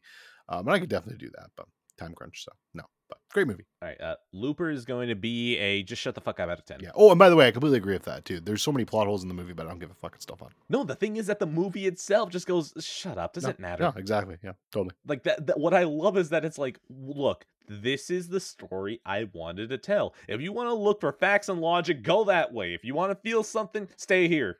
Yeah, I appreciate it. Have you ever seen? By the way, quickly, have you seen Breck? No, I know. Do you realize how many directors' No, I get it. filmographies I need No, to I watch? got it. I get it. Scorsese's right No, I there. get it. Good shit though. Like a young coming. It's kind of like a coming of age detective story almost. Very good. Very good. Okay, all right. Wait, did you give your score Yeah, already? 4 out of 5. We're good. Okay, all right. Let's see. In the Mood for Love. The Tree of Life. I don't fucking know, man. Like, in my brain when I was watching this, I just kept trying to think. I was like, what is this movie? And the only way I can really describe it is that this is a very religious feeling. Well, maybe not. hmm, a very faith-based movie. I will say faith because religion feels like it needs to be like something organized. I want to say faith, maybe even higher power feeling movie, where this movie feels like it wants to show you why it's worth living. I don't know, man. This movie's starting to become a little foggy to me at this point, even though I know I fucking loved it. All I know is that a lot of this movie feels like if you had aliens and you needed to show them why humans kept going on while also showing some of the shit of why they probably shouldn't keep going, it feels like this would be the perfect movie to show. A lot of this movie feels very loose, but it feels very intentional in its looseness. Like, you'll see the characters interacting with each other, but the camera will just be on a blade of grass or something. You'll cut across them being outside and their sentences aren't exactly important. It's more about like whenever you can think of good nights in your memory and how you don't really remember the conversations. You just really remember maybe the inflection points in those conversations and the emotions that came with it. What is the Tree of Life? Even with everything that I've said, I should probably go into that a little, I guess. This movie is about well, look again, because of Boyhood is coming up again. It is a Texas family. So hey, congrats, you fucking got me again. Um, this movie is about a Texas family, them growing up, and I think one of the family members dies, and it has the main character reevaluating his time with his family. That feels very surface level because it's very weird, because the movie is definitely shot super art house, but I don't know if it's art house because it feels like there is still a string line coming through about what the point of this is. It never feels like it stops being a movie to just show you visuals, except one part. There's an extended section where it just feels like this is cool and it's visually stunning and the music is good that I don't really care what's going on. I love this. But the rest of it after that kind of goes back into looking like an art house movie, but once you kind of understand what the movie is supposed to be, which even now when I'm talking about it, I feel like I'm talking out of my ass because I don't feel like I remember it well enough. I would need to watch this movie immediately and then start recording to be able to tell you about this movie more than how I am right now. But that's the Tree of Life. I really much like it. Terrence Malick is now on my map. I gotta try and see what else he's done, because if this man just kind of shoots everything like art house, even though it feels like okay, it definitely is in the camp of art house, but it's also like, but there's enough structure here that I don't know if I can fully like, yeah, it's art house, but is it art house? Yeah, I'm like 93% positive I'm gonna hate this movie, Yeah. but I'm gonna watch it. So I know nothing else about it though. I've heard Terrence Malick's name before. I think Dustin really likes this movie, if I'm not mistaken. But Uh, that's all I know. yeah, his love is the reason that I watched Yeah, it. I was like, well, you know what? You kind of didn't score one with Evangelion, but like you're on the right track. So if you gave me a recommendation, sure, I'll try it. yeah. So I kind of want to see it at some point now because I've heard enough that's interested me. But yeah, I like from everything I've heard, I don't think I'll like it. I don't think this is gonna be a me movie, but I mean we'll see at some point. No, you will just think, you know what? This was a pretty movie. I don't care about this at all. Give me a narrative. Which I'll get to that in a few minutes, but yeah. Okay, Tree of Life is gonna be it's gonna be a mood out of 10. As the arms crossed, but I'll watch it out of 10. All right, continue. Nobody. So this movie's a lot of fun. Take John Wick, put Bob Odenkirk in there. Hey, it's fun. It's basically what this is. It's a good movie. It's basically exactly what I expected going into it. I'm not gonna rush out and try to buy the 4K to get this in my collection. But if I ever see it drop to a cheap price, you know what? I'll probably pick it up because yeah, it was a good movie. I will say this though, and this is for you in particular because I know you like this shit, but in general for anyone else who wants to watch it. But there's an action sequence specifically in this movie that takes place in a bus, and it might be one of my favorite action movie sequences I've seen in a long time. It's so well shot and really well done. It's definitely the highlight of the movie for me. So yeah. I see someone on Mercari selling John Wick trilogy for $19. I offered them 17. That's the closest thing I can have for nobody. Honestly, nobody. Okay, hold on. Can you tell that it actually is those actors? What do you mean? Can you tell that it's Bob Odenkirk kicking ass? I wouldn't say. Okay, let me counter your question with a question. Can you tell it's Keanu Reeves kicking ass? Oh yes. Okay, then yes. Oh, okay. All right. Then okay. You know what? Nobody. I'll watch it eventually, but there's a lot of shit. Like the Raid movies is another one. That's the problem is that there's so much fucking stuff where it's like, oh, how am I ever gonna get to this? How am I gonna fucking die? Yeah, nobody. Eventually, out of 10, I want to see Saul kicking ass. 3.5 out of 5. Oh shit, I turned off my phone when I'm the one who's next. Ah, fuck you, phone. You should be unlocking. Ah, shit, get away from me. That's Makari. The Outsiders. Okay. So, The Outsiders is a movie directed by Francis Ford Coppola, and there was a video I watched. I don't know, man. Like it was 2 or 3 weeks ago. It feels like longer, so I'm just gonna shorten it because that's how time works now. They were talking about a movie that he directed. I'm gonna look it up. Just send me the filmography. There we go. No, fuck. What movie is it? Is it one from the what fucking? Okay, Francis Ford Coppola, New York Stories. Is that it? No. Where the fuck is this movie? Okay, You're I going have crazy. no idea where this movie is. I think I'm okay. Hold on, no. I'm gonna look up the goddamn YouTube video because this is starting to drive me insane now. Expensive. To this, what you actually hear? Probably nothing. No, that's so much of this is probably gonna get cut. Oh, there we go. There we go. I found that. Is it? Brian De Palma, motherfucker. My entire thesis of this is gone. It was Brian De Palma that shot that scene, not Francis Ford Yeah, right. Coppola, motherfucker. You're fucked. Oh, well, you know what? I'm still gonna make this argument like if it wasn't Brian De Palma. So sorry, Brian De Palma, you no longer directed Bonfire of the Vanities. Okay, it was Francis Ford Coppola. Get fucked, Brian De Palma. I'm sorry. Okay, um, so, in the video, the title is The Most Difficult Shot in Movie History and Why It Matters. It is a YouTube video by Patrick H. Willems. He is one of the YouTubers that I like very much. He talks about how Brian De Palma, but now for the sake of my argument, it's going to be Francis Ford Coppola, how he shoots movies where even though it is something that is very bog standard where honestly you can just kind of go A camera B camera and get the story, how Brian De Palma does not want to do anything in that movie that you could probably shoot very easily, how he wants to keep challenging himself to be able to milk out every shot that he can to be the best that it can be. So I feel like that same mentality went into The Outsiders. What is The Outsiders? It's the book that you probably read. I don't read books. I'm disgusted by them. I don't even know how to read, honestly. The Outsiders stars so many people that you look and it's like, how did you get all of these people in one movie?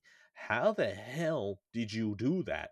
We're talking Emilio Estevez, Matt Dillon, Ralph Macchio, Patrick Swayze, Rob Lowe, Diane Lane, Tom Cruise. How did you get all these people in this movie? Yes, it's 1984, where probably before all of them had their careers, but the question is, how the hell did you have this many people who had good careers in one movie? Impressive.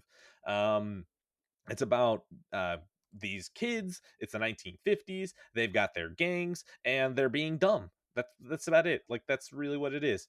And what I'm so impressed with this movie more than anything else is that there are so many shots in this movie where he follows the Brian De Palma kind of school of thinking in that other movie where even if it's something that you can probably shoot standardly, he wants to make it as creative as possible, and I appreciate that. Shit, I non sequitur first. Well, no, I'm going to non sequitur, a non sequitur.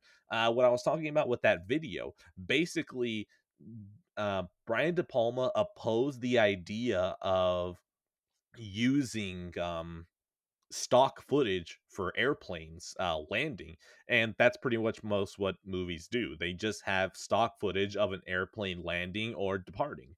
And what he did is that his second unit director, he was like, I bet you can't get a pretty shot of an airplane landing. So what they did is that they spent like $80,000 just trying to figure out how to get a shot of an airplane backlit by golden hour, as well as getting the World Trade Center in the shot. And the whole video is fucking wild. Like it's so good where it's like, oh my god, these people really went through the effort for stuff that now most of the time people will just go, oh, we need it in golden hour. Well, we have that package in Adobe Premiere, so the lighting is going to look really good if we just put it in that little spot. We got that ray tracing, it's going to look great. And it's like, I kind of miss this. But yeah, The Outsiders, it's a movie that you can tell so much effort was put into, and it turns out really good on the other side. Also, that ending hit a lot harder than I thought. Is this one I'm going to keep? No. Still really good, though. Yeah, I haven't seen this movie in so long. I think I watched it in school actually. Like I think they made us read the book and then watch the movie. And yeah, Mhm. I remember really enjoying it, and I'm sure I would probably really enjoy it if I watch it again. So that's definitely a project for one day. I mean, good old Mister Francis Ford Coppola in his heyday, man, making some goddamn Kino shits. So good on the man. And yeah, like you said, there's just a stack cast in there. There's so much good young talent in there at the time, and mm, it's just well acted and really just a good movie from what I remember. The Outsiders is gonna be a that specific shot whenever the stabbing happens out of 10. That shot is oh my god, that was the moment where I transcended about how beautiful that shot was. Probably about like a 3.5 out of 5 for me for now. Rewatch. Okay, go for it. You're All next. right, sorry to hurt your heart, but I'm putting this here. Akira. Look, I understand why people like this. Yeah, that's fine. I get it. I get why people enjoy this. It just the story did absolutely nothing for me in this movie, man. Yeah, The animation is absolutely stunning, so full props for that. yeah, The soundtrack's actually really good too. I really enjoyed the yeah, music in this, but yeah, like the animation is definitely the highlight here. It's far ahead of its time, to be quite frank. yeah. Like, it's really good and really beautiful. But yeah, I just did not care about anything else that was going on the screen. It just kind of felt like I was getting half a movie at points. Like, I just didn't feel like I was getting the Yeah. full picture, which apparently there's a manga you're supposed to read and come on to get the full story. So that ain't happening. But yeah, I definitely get you, especially. I get why you love this. I can get why a lot of people love this. Unfortunately, this one did not click for me. Animation's gorgeous, and if you got that, that's all you needed. Yeah. So that's it for me on Akira. Listen to somebody who actually likes it. I'm not going to go on for it for too long. So I give it a 2.5 out of 5. Look, I talked about it at some point. You go back to whatever that episode is. Look, it's just a gorgeous movie. I like audio and visual. If you're just stimulating me, that's enough for a movie for me. Fair enough. All right. What's next All on right. your fuck off list? Oh, hold on. Score. Oh, I'm gonna yeah. say that opening skyline shot out of 10. And it's beautiful. It's beautiful. Okay. Oh, it looks gorgeous on 4K, by the way. Yes, that Which, by the too. way, I sent it to Brandon, so he's going to get my copy. So somebody that actually likes it can appreciate it. But yeah, gorgeous on 4K. So God, I really should watch that movie without the HDR again, just so I can get pissed. Because man, without the yeah. HDR, it's rough. Thankfully, Like there was HDR on this copy, so look good. it's Rambo. It really is just Rambo. Um, okay, I'm gonna bundle these two together because I like how close in my mind they sat together, which is Full Metal Jacket and Jarhead, two Marine movies. Full Metal Jacket feels like it was a direct, well, not a direct inspiration, but it feels like it was definitely one of the inspirations going to Jarhead. So, Full Metal Jacket, that first half of the movie is fucking goaded. It is gold. It is undefeated. It is easily one of the best hours of movies that you can get from a war movie. It is incredible. There is nothing about that drill sergeant that I would change for the life of me. I respect that drill sergeant so much because Stanley Kubrick is already an insane director who expects so much from their actors. He was the drill sergeant instructing the actors of how to, act like Marines. But whenever they got the actual person who was the Marines instructor, he was like, no, no, no, I can do this better. The fact that this man stood up to Stanley Kubrick's crazy ass and went, I can do this better, and probably told Kubrick, fuck you, this is my take. I have to imagine that those two people either saw eye to eye to each other and didn't give each other shit, or this man bent over Stanley Kubrick and it's like, we're gonna fucking do this shit my way. And it's incredible. Now, the good thing is that when it comes to Full Metal Jacket, the second half is really good. The second half only really happens if it is, preceded by the first half. I get that. The second half is still good. The problem is that that first half is just so fucking good that anything else that happens after that was gonna be set up to feel like a disappointment. So now, Full Metal Jacket, the reason I wanted to put these two movies together is that there's a certain character, right? There's a character who goes a little crazy, goes a little nuts, right? And something happens to him, right? Something, right? I don't want to exactly go too much into details. What I will say, though, is that if that character were to get a movie of themselves, and if you were to jump ahead like a decade or so, that character would be Jake Gyllenhaal in Jarhead. Full stop. So let's go into Jarhead now. Uh, Jarhead, I could have sworn was an Iraq war movie. I've watched it once, and that was when it was on DVD from Blockbuster. So basically, with Jarhead, while Full Metal Jacket feels like it always feels like, yeah, the Marines are insane, but at the end of the day, they're not really to blame for any of this. So when it comes to Jarhead, it feels like that movie is like, yeah, the Marines are still doing good, but the problem is that everything about the red tape about going into war, that's the thing. Even Doctor Strangelove feels like it feeds into a little bit about this. Basically, the politics of going to war has basically just ruined their ability to be able to do good. And I guess being able to lower the bar of who can be a Marine. Well, that's the thing. Anyone can be a Marine if you want to go through the training, but there's something I guess about the people now aren't cut out to make the best Marines, and that's Jake Gyllenhaal's character to a T in Jarhead. He's like, I don't even want to fucking be here. It's literally just that it was either this or college, and I'd rather choose this. Jarhead as well is gorgeously shot. Actually, you know what? Because I'm talking technical, let me jump back to Full Metal Alchemist. Fuck you, Weaves. I can't stand you did this to me. Full Metal Jacket is a movie that looks incredible in 4K, but man, it sounds soft. I don't understand what it is. Like, this is a war movie. It should not sound this soft. Jarhead, on the other hand, a Blu ray disc, was kicking Full Metal Jacket's ass on the sound department.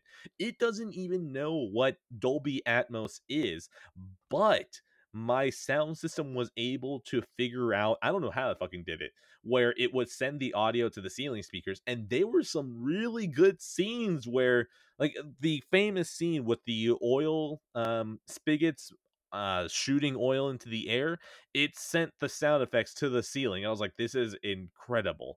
But Jarhead to me feels like it is a movie about how people would go into war expecting Rambo and expecting that. Okay, there's a scene in there's two movies specifically in Jarhead that pop up and basically tell me everything about this movie that I needed to know, which is one scene where they're watching Apocalypse Now, and it's the famous scene where the helicopters are storming the beach, and all of them are going, yeah, they're all cheering, they're all so hyped about the violence, and you're like, yeah, but Apocalypse Now didn't like this at all. Like, that is supposed to be a moment where it's like, man, this is kind of fucked up. It's still really exciting, but it's something where it's like, yeah, this probably isn't exactly good. And you have that. That's one movie where they're all losing their mind to watch. And then they have The Deer Hunter. They were going to watch The Deer Hunter. Deer Hunter, on the other hand, is nothing to be celebrated about. The Deer Hunter is a movie that is so clearly against everything that was going on. It never has a moment to be exciting. It is just a movie that's like, yeah, war fucking sucks. And it never stops to try to give you excitement through it. And what I love is that in Jarhead, they were going to watch Deer Hunter, but then something happens that stops them from watching the movie. I won't mention that because it's a moment. But yeah, Jarhead feels very much. That's the thing. They go the entire well, they go the entire movie without doing what they were set to do as Marines, and a lot of the movie just feels as pointless as what the Gulf War was and the War on Terror was. It's so perfectly for this time that the movie taking place during the Gulf War is like, yeah, sure, it's the Gulf War, wink wink, it's just Iraq. Jarhead is incredible, and Roger Deakins can fucking line up a shot. This man kills, and this movie needs a 4K cut. Would I get it? No, but other people should probably watch this as high quality as they can. Yeah, so Jarhead's fantastic. I love that movie. It's a really great movie. Jakey G, my boy. Of Obviously course, Jakey G of buff. course. But yeah, Mhm. no, I like it a lot. So I'm definitely with you there. And then Full Metal Jacket, like that actually, all that shit you just said has me more interested in Full Metal Jacket now. Still haven't seen it, so that's on my list one day of things to watch. But yeah, all that shit Mhm. you just said definitely has me a little bit more intrigued to eventually watch that one. So again, there's a couple Kubrick movies out there that I still hope can hit for me, and that's definitely one of them. That's probably actually the one I have the highest hope for out of all the ones left. So here's hoping. But yeah, man, Jarhead's so good. I love that movie so much.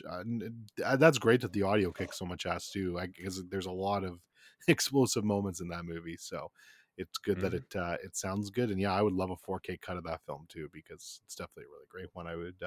I'd pick that up pretty damn quick. But I really love that I was able to watch these movies in quick succession. Well, not quick succession. It was a couple of days in Yeah, it's still between. quick. But being Full Metal Jacket is an anti-war movie from the 80s, but it is a movie that you could imagine that if someone just jumped into the second half, they would misinterpret it as another rah-rah movie. And that's what Jarhead is about. Jarhead is about rah-rah war movies, but then finding out that this type of war with the Gulf War and Iraq War and subsequent wars about that, how they aren't exactly wars about fighting nations anymore. It's fighting ideologies. So you're not going to go in and just start mowing people down. It's literally just, how do you fight an idea, and how maybe Marines and just how most warfare is handled just isn't equipped for this. So yeah, Jarhead is really fucking good. I could probably just give it an entire special episode and probably be able to carry it easily. I just don't know if I'm ever going to watch it again, or if I even want to go through that process, editing, et cetera, et cetera, et cetera. But like, Jarhead is on that level easily. Oh yeah, for sure. Definitely a lot to talk about and chew through in that movie. And if you haven't seen it and you're listening to this, definitely watch it. It's I'm not a huge war movie guy, but that's definitely one of my favorites. It's really good. Full Metal Jacket is just going to be Drill Sergeant looking you straight in the eyes and tearing you apart piece by piece. And then Jarhead is going to be a Roger Deakins out of 10. Of course, Mr. Deakins. Jarhead's like, I think, a 4 out of 5 for me, and then yeah, Full Metal Jacket is I need to watch that soon out of 5. Kind of unrelated. I just think this is funny. I was telling my dad about how Jarhead was gorgeous, and I was talking to him about like, oh man, we need to watch Skyfall Mm. eventually. And I showed him the shadow fight in Skyfall, and I started talking throughout the scene. I was like, man, it's just a slow push in. You see them fighting. You can tell that it's them fighting. It's not crazy cuts. You got the lights in the back. You've got the cool shadows because of it. You got the muzzle blare, the muzzle flash being the only source of light to show you them every once in a while. And my dad's like, yeah, I'm not watching that. I'm just like, ah, man, look at the fight scene. I'm like, yeah, I know. I'm sorry. This is how I watch everything. Oh man, that's funny. But yeah, okay. You have it next. Dune. I rewatched Dune. I mean, look, I've talked. We've.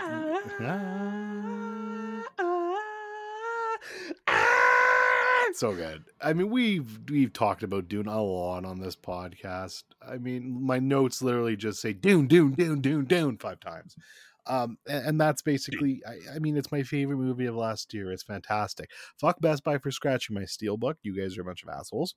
But yeah, Canada, at least. yeah, I got it at least because it's a rare one. I mean, yeah, Oh no, I just mean the fact that it's Best Buy Canada. For some reason, yes, Best Buy yeah, Best Buy Canada is Canada's what trash. GameStop USA is. Yes, yeah, Best Buy Canada's trash. So keep that in mind, you American listeners. But yeah, Mm. I love Dune. Nothing changed on my second viewing. It's still a 5 out of 5 for me. We've talked so much about this, so I'm not going to spend more time on that. Just great fucking movie, amazing. And I have rewatched it because I got the steelbook as part of my collection. So awesome, great 4K disc, looks fucking fantastic, sounds great. So yeah, it's awesome. We basically strapped a special episode to an episode Mhm. to trick you guys into listening Yeah. to it. So, like, what else can I say? I guess I can say that I bought 2 steelbooks because I knew that it was going to be stonks, and I was fucking right because these steelbooks are selling for $100 pop, baby. Contact me if you want to buy a sealed copy. $120 to the first person who messages me. And if you call right now, Janet's on the phones right now. I mean, sorry, Janet Jr.'s on the phones right now. If you call her, I'll give you an extra 10% off discount. Okay, call now. We miss you, Janet. Come back. Well, I mean, yeah, Janet's been dead. Like, Janet Jr. Sorry, is the one Janet in Jr. charge now. Jr. Please don't give her any shit. She might fire us. I don't know how much leverage she has. She could cancel us very easily. I mean, have you know how much footage she has of just us saying slurs at the beginning to test out our vocal cords? Like, she can ruin us easily. Yeah, okay. We love you, Janet Jr. Janet Jr. Please don't ruin us. Please don't. Okay, Dune. Yes, the Dune is also gonna be a out of 10. Perfect. 5 out of 5. You know what? Let's go Shiva Baby. Shiva Baby is anxiety in a teenager. Well, she's not even a teenager. She's a young woman. Shiva Baby is anxiety put in a young woman's Jewish body, and it's Oh my god, there was a perfect review on Letterboxd that said this is uncut gems for people who think that going to law school is a personality trait. I saw that review and it's true, man. I got a lot of uncut gem vibe during this movie, man. It's Yes. great. I Just love it. this movie, so much of it is just like, stop talking, stop talking, stop talking.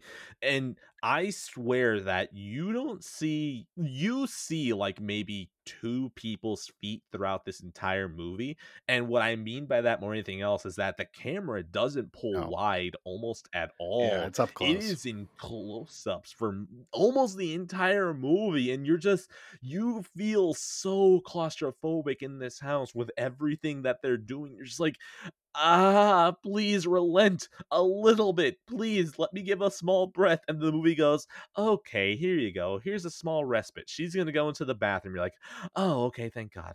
And she's going to forget her phone in there. It's just going to be unlocked. You're like, no, please, movie, stop. Like, oh my god, Shiva Baby is so good. It is a tight, what, 80 minutes? Like, oh, by the way, because I knew that I was watching so many movies this month, I tended to look for the shorter movies. It's going to be a trend, at least for the rest of this month. I don't know about next month. We'll see.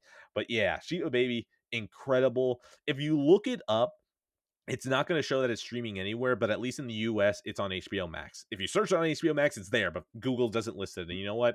Fine, whatever. It's a tiny movie. I don't think I'm going to be angry. Yeah, no, so I watched it it's on Crave in Canada, and basically it was Mac who recommended this movie to both of us. And yeah, no, man, I got to think, like, I really hope, and obviously there's been movies like this before. Don't get me wrong, but Uncut Gems was pretty popular, and a lot of people talked about it. And I really hope this whole anxiety, fucking, I want to hide my eyes, but not in a horror way, trend continues in some movies, because I love these type of movies, and they're so horrible and they're so hard to watch. But God, is it a fun time by the end of it? And yeah, this was a lot nicer in the way it ends, and there's a lot of but there's some cringe moments in this, man. And yeah, there were times where I looked at my phone, not because I was bored, but it's like, I cannot look at the screen right now. I just physically can't look at what's going on. It hurts. Dude, it's funny to me because to me, you have cringe on the spectrum, right? You're right. You have comedy cringe on the other end, and that's where you have The Office sitting, and then you have dramatic cringe, and that's basically Shiva Yeah. Baby and Uncut Yeah. Gems. Where you're just like, it's not cringe how you think. It's literally the physical act of cringing. Stop, please. Mhm. Yeah, it doesn't relent a lot, and even those seconds you do get a reprieve, they're quickly taken away. You don't get them for too long. Like, there's that one scene where she's like, where the girl, the guy's wife is trying to get her to hold the baby, and it's just zooming in on everyone, and they're all like talking in slow motion at points, and everything's getting hazy around her, and just the anxiety, and everybody's like tugging at each other. It's like, oh my God, situation is fucking horrible. I hate it. Dude, the idea that that movie just has a baby and the baby knows specifically perfect times when to cry. Yep. Like, it's like, oh my god, this movie uses the baby so Oh yeah. effectively Yep. that every time you hear it's like, ah. Yep. It's so bad. Oh God. Shiva Baby is gonna be a I feel pain out of 10, and the sigh afterwards is worth it out of 10. It's a 4 out of 5. Definitely worth it. Very, very cringe inducing though, so keep that in mind before you watch. We're getting close to 2 hours. I'm in fear. How many do you have left? Let me see. I've got 7, and I can bundle 2 of them together. All right, I should probably knock some off because I've got 14 left. Fuck! Go! I should probably knock some off here, shouldn't I? All right, let's go. Let me go for. I haven't had dinner yet. Let me go for a bit, and you jump in if you want to say, like, if you want to put one of yours in here anywhere. Okay. Go for it. All right, Dunkirk. We've talked about Dunkirk a lot, so I'm not going to go into it too much. I think I think I've actually improved on it a bit since my last watch. It's still at the bottom of Nolan's filmography for me, but the same way that Sicario is for Denny. I mean, I just love both of these movies, but they're just not my favorites from that particular director. Great movie, doesn't relent till the very end, and you finally get your breath. So still love it.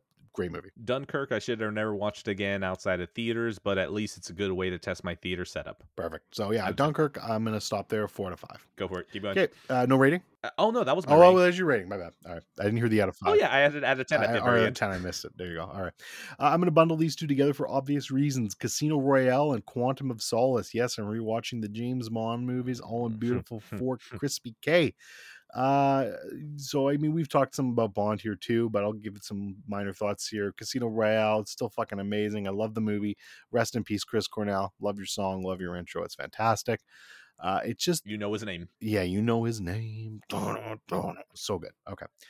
It's the Mhm. dark, gritty reboot the franchise needed after some of those Pierce Brosnan movies. It's crazy to me how young fucking Craig looks in this movie compared to the end, which when I rewatch No Time to Die, I'm going to laugh even harder at that. But yeah, he looks so young here. Fresh, young eyed Yep. Bond. And it was perfect for the movie. So, yeah. Mhm. Yeah. All right. This is going to be the Sean Mason Appreciation Hour Yes. again. Mr. Mason, you have platinum near replicant. I'm so proud of you. I don't know how you still like the game after that. I think I appreciate you even deeper. I think your incredible son told me that you were thinking about a tattoo for from Nier. I would say wait until you play Automata. Either the Yorha symbol or the angelic writing or a lunar tear would make good tattoos. I'm very happy you enjoyed it. I hope you enjoy Automata. Yeah, Lunar Tear would be really cool, actually. Mm. Yeah, but yeah, so again, shout out to Sean Mason. He sent me that Skyfall Steelbook, so I'll be talking about that next week. And I'm excited to watch Skyfall again. That's going to be fantastic. Definitely going to spend some more time on that one. But yeah, because then Quantum of Solace, man, I still hate this movie. I actually think I even hate it more this time around. It just bores me, man. There's 10,000 action cuts throughout the entire movie too. It's just it's so poorly directed. I don't know, man. I just don't like this movie, and I don't want to even talk about anything else about it. It's just I we'll see. I'm gonna rewatch Spectre. Maybe Spectre will fall lower in the rankings than it, but I don't know, man. I hate this movie. I really don't like it. Quantum of Solace, I'll probably just really quickly echo whatever I said almost a year ago now. Jesus Christ, I've been doing this for a year. Quantum of Solace feels so much like a movie that if it were handed to a director that probably wasn't doing this during the writer's strike and when the entire industry was in turmoil, could have probably been a really good movie, and it could have been a solid trilogy between Casino Royale, Quantum of Solace, and Skyfall. But nope, it had to fucking suck, at least from a technical standpoint. I think that if you actually took the narrative and did it again, this would have a chance of being really good. Yeah, that's totally fair. Okay, I'm done. 2 out of 5. Quantum of Solace is going to be the Mathis scene out of 10. Oh, and like literally, that's probably the entire movie. yeah, and then Casino Royale was a 4 out of 5. Casino Royale is going to be a It made me want to go to Venice, and I still want to go out of 10. Venice would be really cool. All right, let's bundle another 2 here together. We'll talk about Dawn of the Planet of the Apes and War of the Planet of the Apes. Oh, so sorry, Apes. Yeah, I'm sorry, Apes. Like, I mean, everything is going to get a little bit shafted here, but I mean, these are just really fucking great movies. And to be honest with you, I mean, you could just do a special episode on these all on their own. They're fantastic movies. They're barely the perfect, like, as I want to say, Kino blockbuster. Like they're just they're just blockbusters that Higher are made quality. on a higher quality and a higher level, and you don't get that many anymore, unfortunately. You know, you got Nolan doing his thing, Unless there's an IP attached. and yeah, or an IP, or it's basically Nolan or Denny. But there's no one else doing these anymore. But these Apes movies were so well done, and I have all the hope in the world for the Batman after rewatching all of these. I think War is my favorite of the three. Not by a lot though. I mean, Dawn's really close for me, but I do think War is the best of the three for a lot of different reasons. But I think it's packed such an emotional punch at the end, and the story of him basically going and freeing all of his people. And Woody Harrelson is just great in this, and in that role, he's psychotic and so good.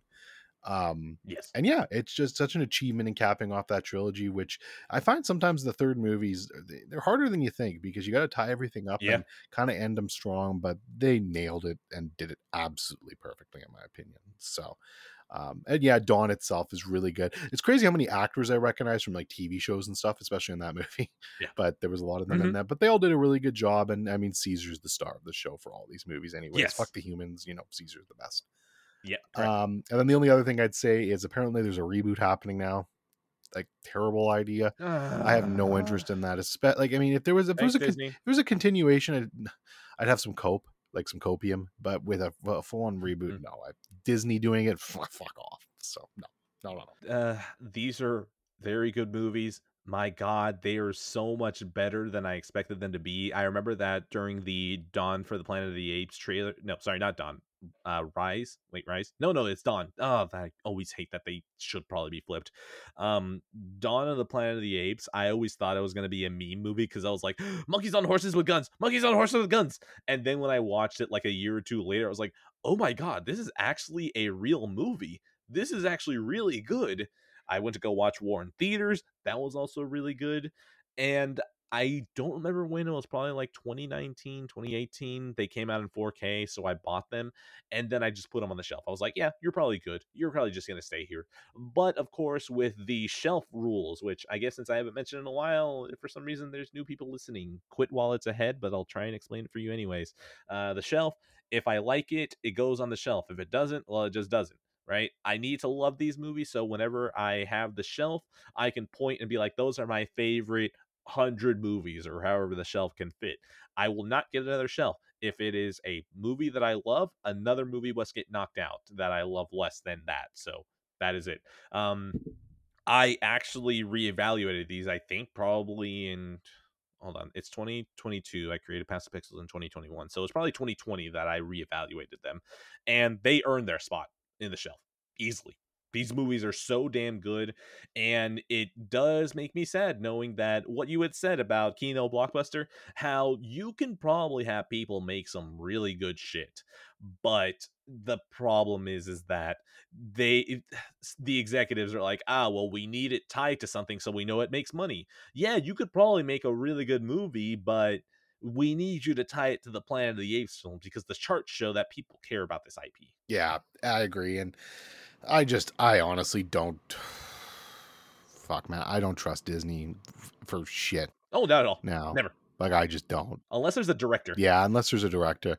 I mean, there's a couple directors they could attach to it that might make me excited, but then I guess my question is going to be, it's going to have to be somebody that thinks going to do a better job than Matt Reeves. And like, I don't know. I don't know, man. It's going to be hard. So we'll see. I don't know, man. But do you think that Matt Reeves is going to do a better job than Nolan, or do you think he's just going to do something different? Yeah, true. That's very true. That's yeah. If you get it, hopefully you get somebody in there. You're right. That can make something different. But That does different. Yes. knowing Disney, I fucking doubt it. They're probably gonna tie it into the fucking MCU. No, no, what I was thinking is that you just have okay, so you know how all the Disney remakes basically have like a self-aware slant to them, like what is it? Like the Lion King. I think the Lion King, basically the remake, comments on itself and it's like, oh, we're self-aware about the complaints. Oh, Beauty and the Beast, she just has Stockholm syndrome. Like they're self-aware of the joking complaints that people have, and then they fix what was never a problem in the first place. Do that for the Planet of the Apes. I don't know. To figure out something that was a joking problem about them and make that the entire issue. There you go. Now you have a soulless Disney remake. God, I just fucking cringe listening to all that. Oh, don't like it. Yes, I know. That's exactly what Disney wants you to do. They want your hate dollars. Yeah, I don't like it. Fuck Disney. Mm. The movies are, they made me care about apes out of 10. Yeah. That's the right score There for you them. go. Dawn's a 4 out of 5. War is a 4.5 out of 5, and probably my second favorite trilogy of all time. So I'm gonna jump in good. here with my own combo.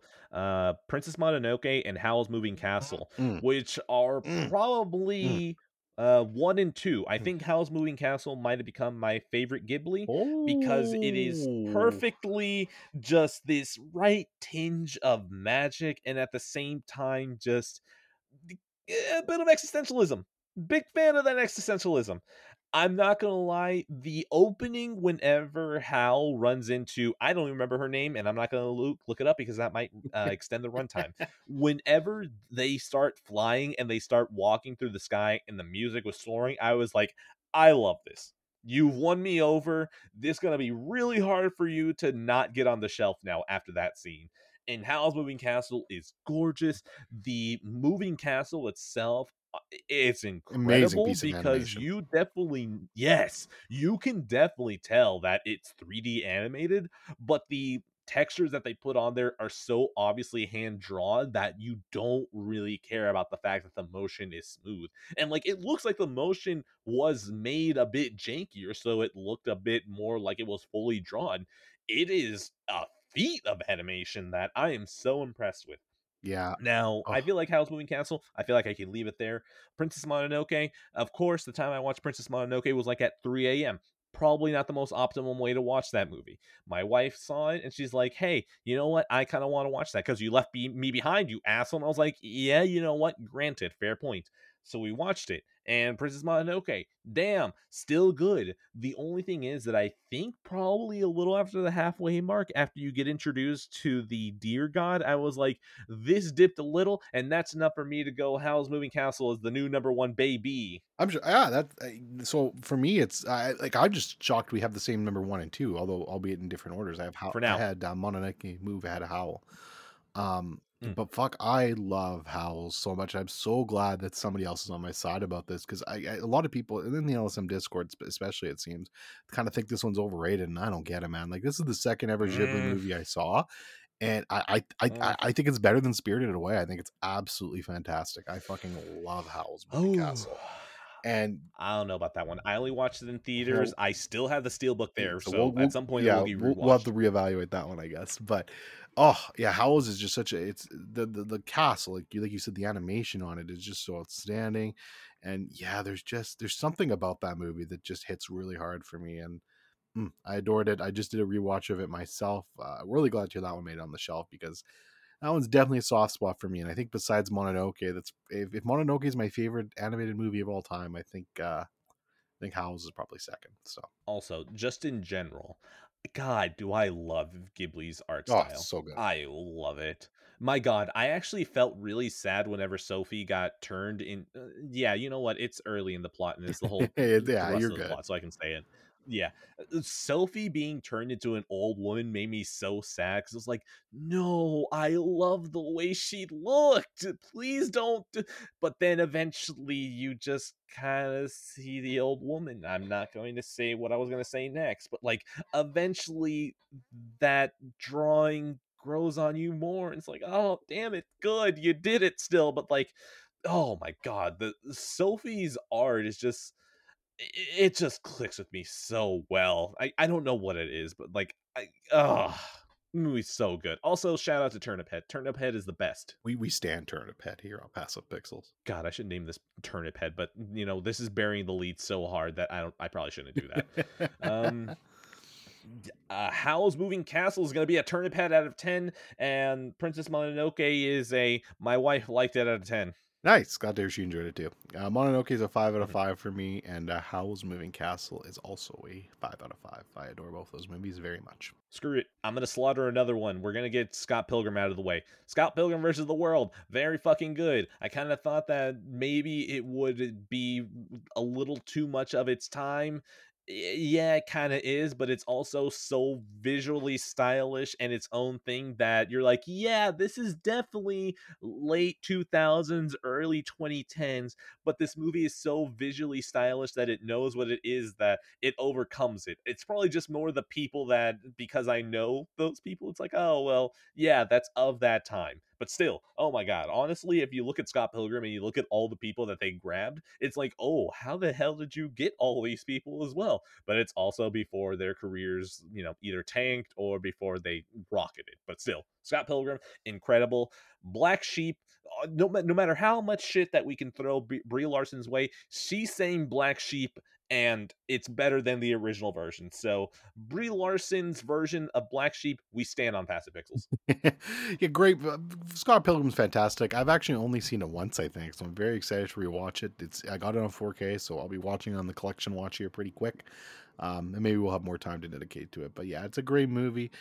Edgar Wright is an incredible director. Obviously, the man doesn't miss, and I mean that when I say that literally. I don't think he's ever missed with any of his films.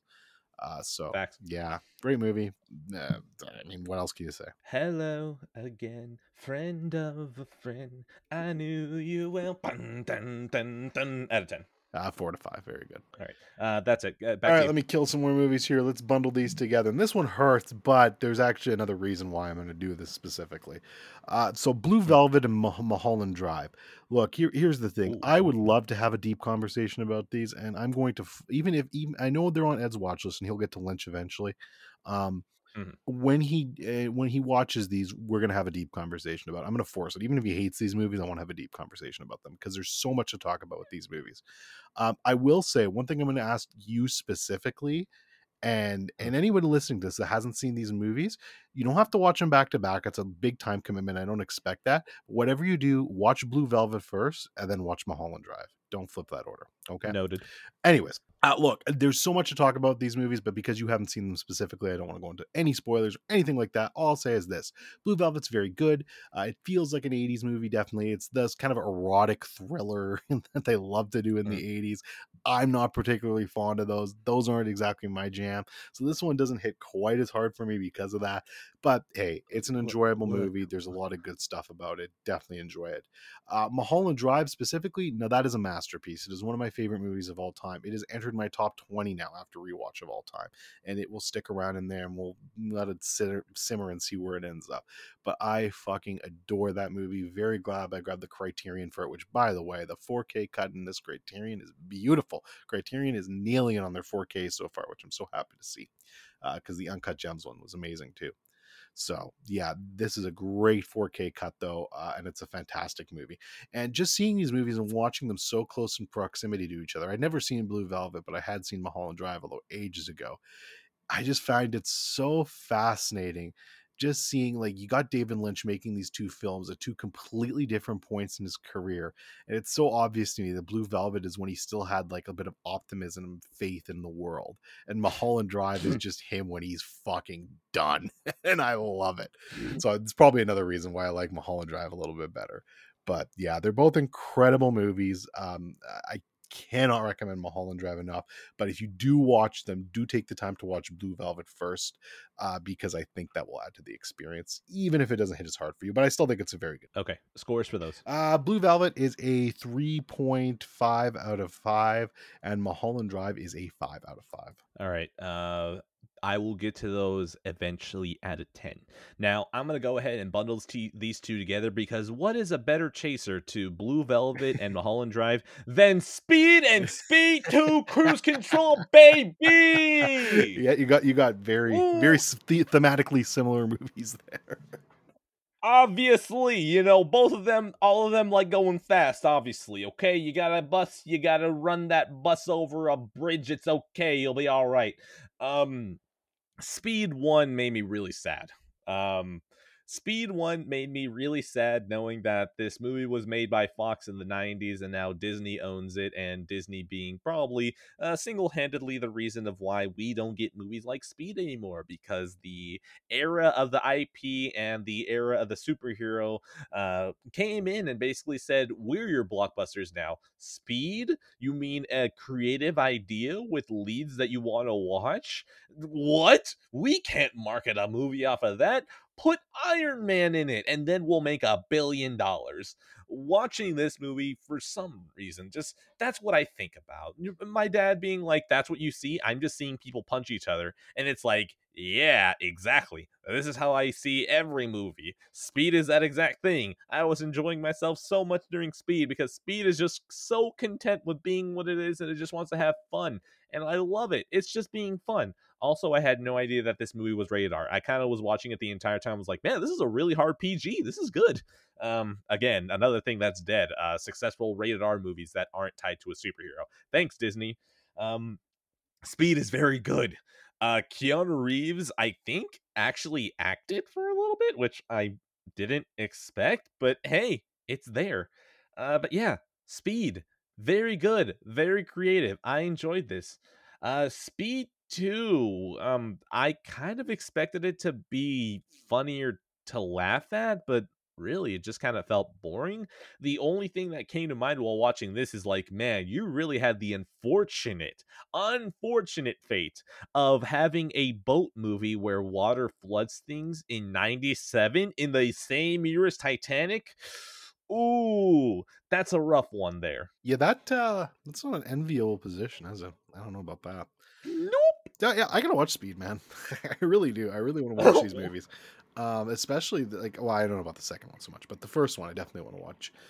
There's a really nice 4K steelbook on Zavi that I've been eyeing, but I'm like, I'm not gonna commit to that if I don't know if I like the movie or not. So I'm gonna probably stream it at some Mhm. point, find a place, see if I like it, and if I do, I might have to get that Steelbook because I don't know. It seems like it might be a fun movie that's an enjoyable '90s romp. I'm gonna go ahead and give Speed a please start getting more artists to write songs for movies again. Oh, wait, hold on. Okay, well, that's the score out of 10.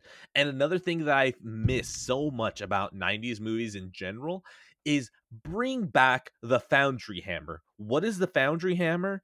In your head, if you can hear a hammer hitting a piece of metal in a song, bring back the Foundry Hammer, okay? I love the Foundry Hammer, and it's something that is so 90s that you can hear like in your head. If you imagine the Matrix, if you hear the moment whenever I don't remember what it is, I think it's Neo or Trinity, they're like, I'm going into the Matrix, no, stop, like you'll hear in the background, clink, clink, clink. I love the Foundry Hammer, please bring it back. Well, hopefully somebody listens to you and does that. No Um, one ever was. I'm gonna give it a. I think to get the full experience of cinema, you should watch Blue Velvet and then put in Speed 1. Then you watch Speed 2 and cap it off with Mulholland Drive out of 10. And that's cinema, folks. It has drive in the name, so I really believe it. Yeah, Oh yeah, Speed 2 Cruise Control. The best part is the title because the title makes me laugh out of 10. perfect. All right, let me try bang. Oh, wait, shit. I want to mention this. I told my wife the name Speed 2 Cruise Control, and she's like, "Are you joking? Like that's the name?" And I'm like, yeah, it's like she's like, "You're fucking with me. There's no way that it's titled Speed 2 Cruise Control." It's like, "Nope, that's the name." Didn't really think about that one. Well, or they thought it would be edgy and clever. Those rascals. Those are rascals. All right. All right. Speaking of going well, okay. If we're talking about speed and things going Mhm. fast, let's talk about Train to Busan. Um, Oh. yeah, there's a segue for you. Train to Busan. So Mhm. I actually really never even heard of this. Again, bets happen all the time. This was another bet. So shout out to Parrot, Mr. Brian B. Parrot, who, by the way, just finished Uncut Gems a little bit ago and loved it. So that's good to hear. Good man. But good man, exactly. He's expanding. He's expanding his cinema horizon. I'm watching his career with great interest. But yeah, he recommended this to me, and I actually really liked it. I think it's actually pretty fantastic. I'm not a big zombie movie guy, especially now. I think it's so overdone, and I'm basically over it. But Yep. no, this was enjoyable. It's uniquely done. It's a foreign film, Korean, I think. But yeah, really well done there. It kind of like I don't even like this game, but it kind of felt like if Dead Rising was ever to be made into a movie, it'd be something like this. I don't know. It was Mm. just a lot of fun Mm. there. It's kind of a unique setting for it, and they do some unique things with the regular tropes of it.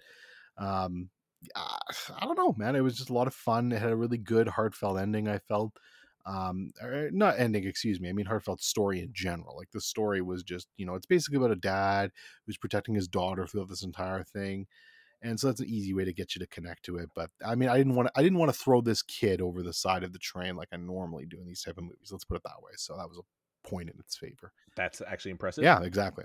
And yeah, the only other thing I really got to say is it's a shame. Apparently, I looked up this director afterwards, and apparently the rest of his movies are really bad, especially the ones that have come out after it. So I don't think I'll be exploring that filmography any further. But hey, at least he got one good one in there. I'm actually surprised Jake Gyllenhaal wasn't in this because it sounds like his trademark. Yeah, Train to Busan. Probably never. Even if I hear it's a good zombie movie, it's like I'm fine. Yeah, I'm I fine. probably would have never watched it either if it wasn't for Parrot, so I don't blame you. Okay, maybe I'll get my. You know that's the score. I'll have my hand twisted out of 10. Perfect. I think I've still got more than you, right? How many do you have? 2 left. Yeah, fuck. Okay, I got 6, so let me go here. Start killing the ones that don't matter. I've already done that. That's what I started Shit! with. These are ones I Shit! actually liked and wanted to talk about. Fuck! Oh, this show's a mess. We need to cancel this shit at some point. It's okay. We'll just go here. Here, you can shit on this one for a second because you know how much I love it. I'll talk about Sin City. Look, I fucking love this No. movie. I think it's absolutely fantastic. I'm just bugging you, you know that. You just because remember the other day you posted a screenshot of movies that you're like, why? What the fuck? Why did I watch this? And Sin City was in that. It hurt. That's all. It was lodged in there. Like it's not like I hate Sin City. It's just that when I think about it, it's like, yeah, okay, and that's it. That's fair. Look, I love this movie. I got it again. I got the steelbook for it. It's one of my favorite movies of all time. Honestly, I think it's just a classic. Every shot of this movie just feels like it's ripped straight from a comic book panel, and Yeah. it just looks gorgeous to me. Great directing, great style. I've always liked Robert Rodriguez's directing, even if I don't like all of his stuff. I think his directing style is pretty cool. Jessica Alba, bonk. And yeah, there's Mhm. just a lot of good tales in this one. I like the stories they went with. Just seeing the yellow bastard on screen, man, I would love a 4K cut of that because he would look amazing in 4K, but he looks absolutely as reprehensible and disgusting as I remember originally. And I don't know, it's just that movie really vibes with me, and I dig it quite a bit. It just, whenever I think about it, it leaves no impression on me, and I don't think it's enough for me to even be angry. Like, oh, it didn't leave me anything. Like, no, more of just, whatever. That's okay. I'm not gonna get mad. That's fair. But yeah, shout out. By the way, amazing cast in that movie. So many good people in Yes. that. Uh, Rest in peace, Brittany Murphy. You were good in this too, not in a ton, but I saw you and I was sad because you were gone now. So a lot of good cast in it. Definitely, I don't know. It just feels, and it's a shame the sequel was so bad because holy shit, the sequel to this movie's terrible.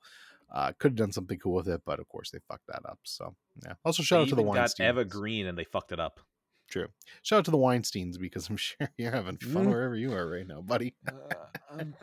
I don't know about shout out being the right word. Cancel. Let's go. No, this isn't what I.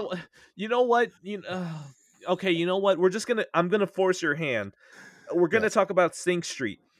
Fuck you, Weinsteins. Fuck you. Why would? Okay, yes, raping women really bad. Wow, I really can't say that and then say but, can I? Um. Also, fuck you for not getting any song from Sing Street for a nomination for an Oscar. Oh, Not even a goddamn nomination. You couldn't find the rest of your fucking money for hush money to get these women to shut up, and you couldn't put just a little bit money to get Drive It Like You Stole It nominated? Fuck you. you Oh do. my god. I actually have that as a note. You totally kneecapped me. That's funny. But yeah, no, I actually literally have that as a note saying, where is it here? The original songs in this are fantastic. Seriously surprised there was no Oscar nominations for this movie in the music department. God. But yeah, back to Sin City. That's a 4.5. That's a 4.5 out of 5. It gets me angry every time I think about it. Okay, we'll go back to Sing Street. I got more I got to bang out here because we got to talk about Sing Street too. But yeah, Okay, the Sin um, City, it exists out of 10. I'm not offended. good. Okay, Old Boy. Actually, you think I'm doing this a disservice, but this is one Ed has to see. But again, this is another Mulholland Drive for me where we have to kind of. I think both need to see this, and we can have a much better conversation around it.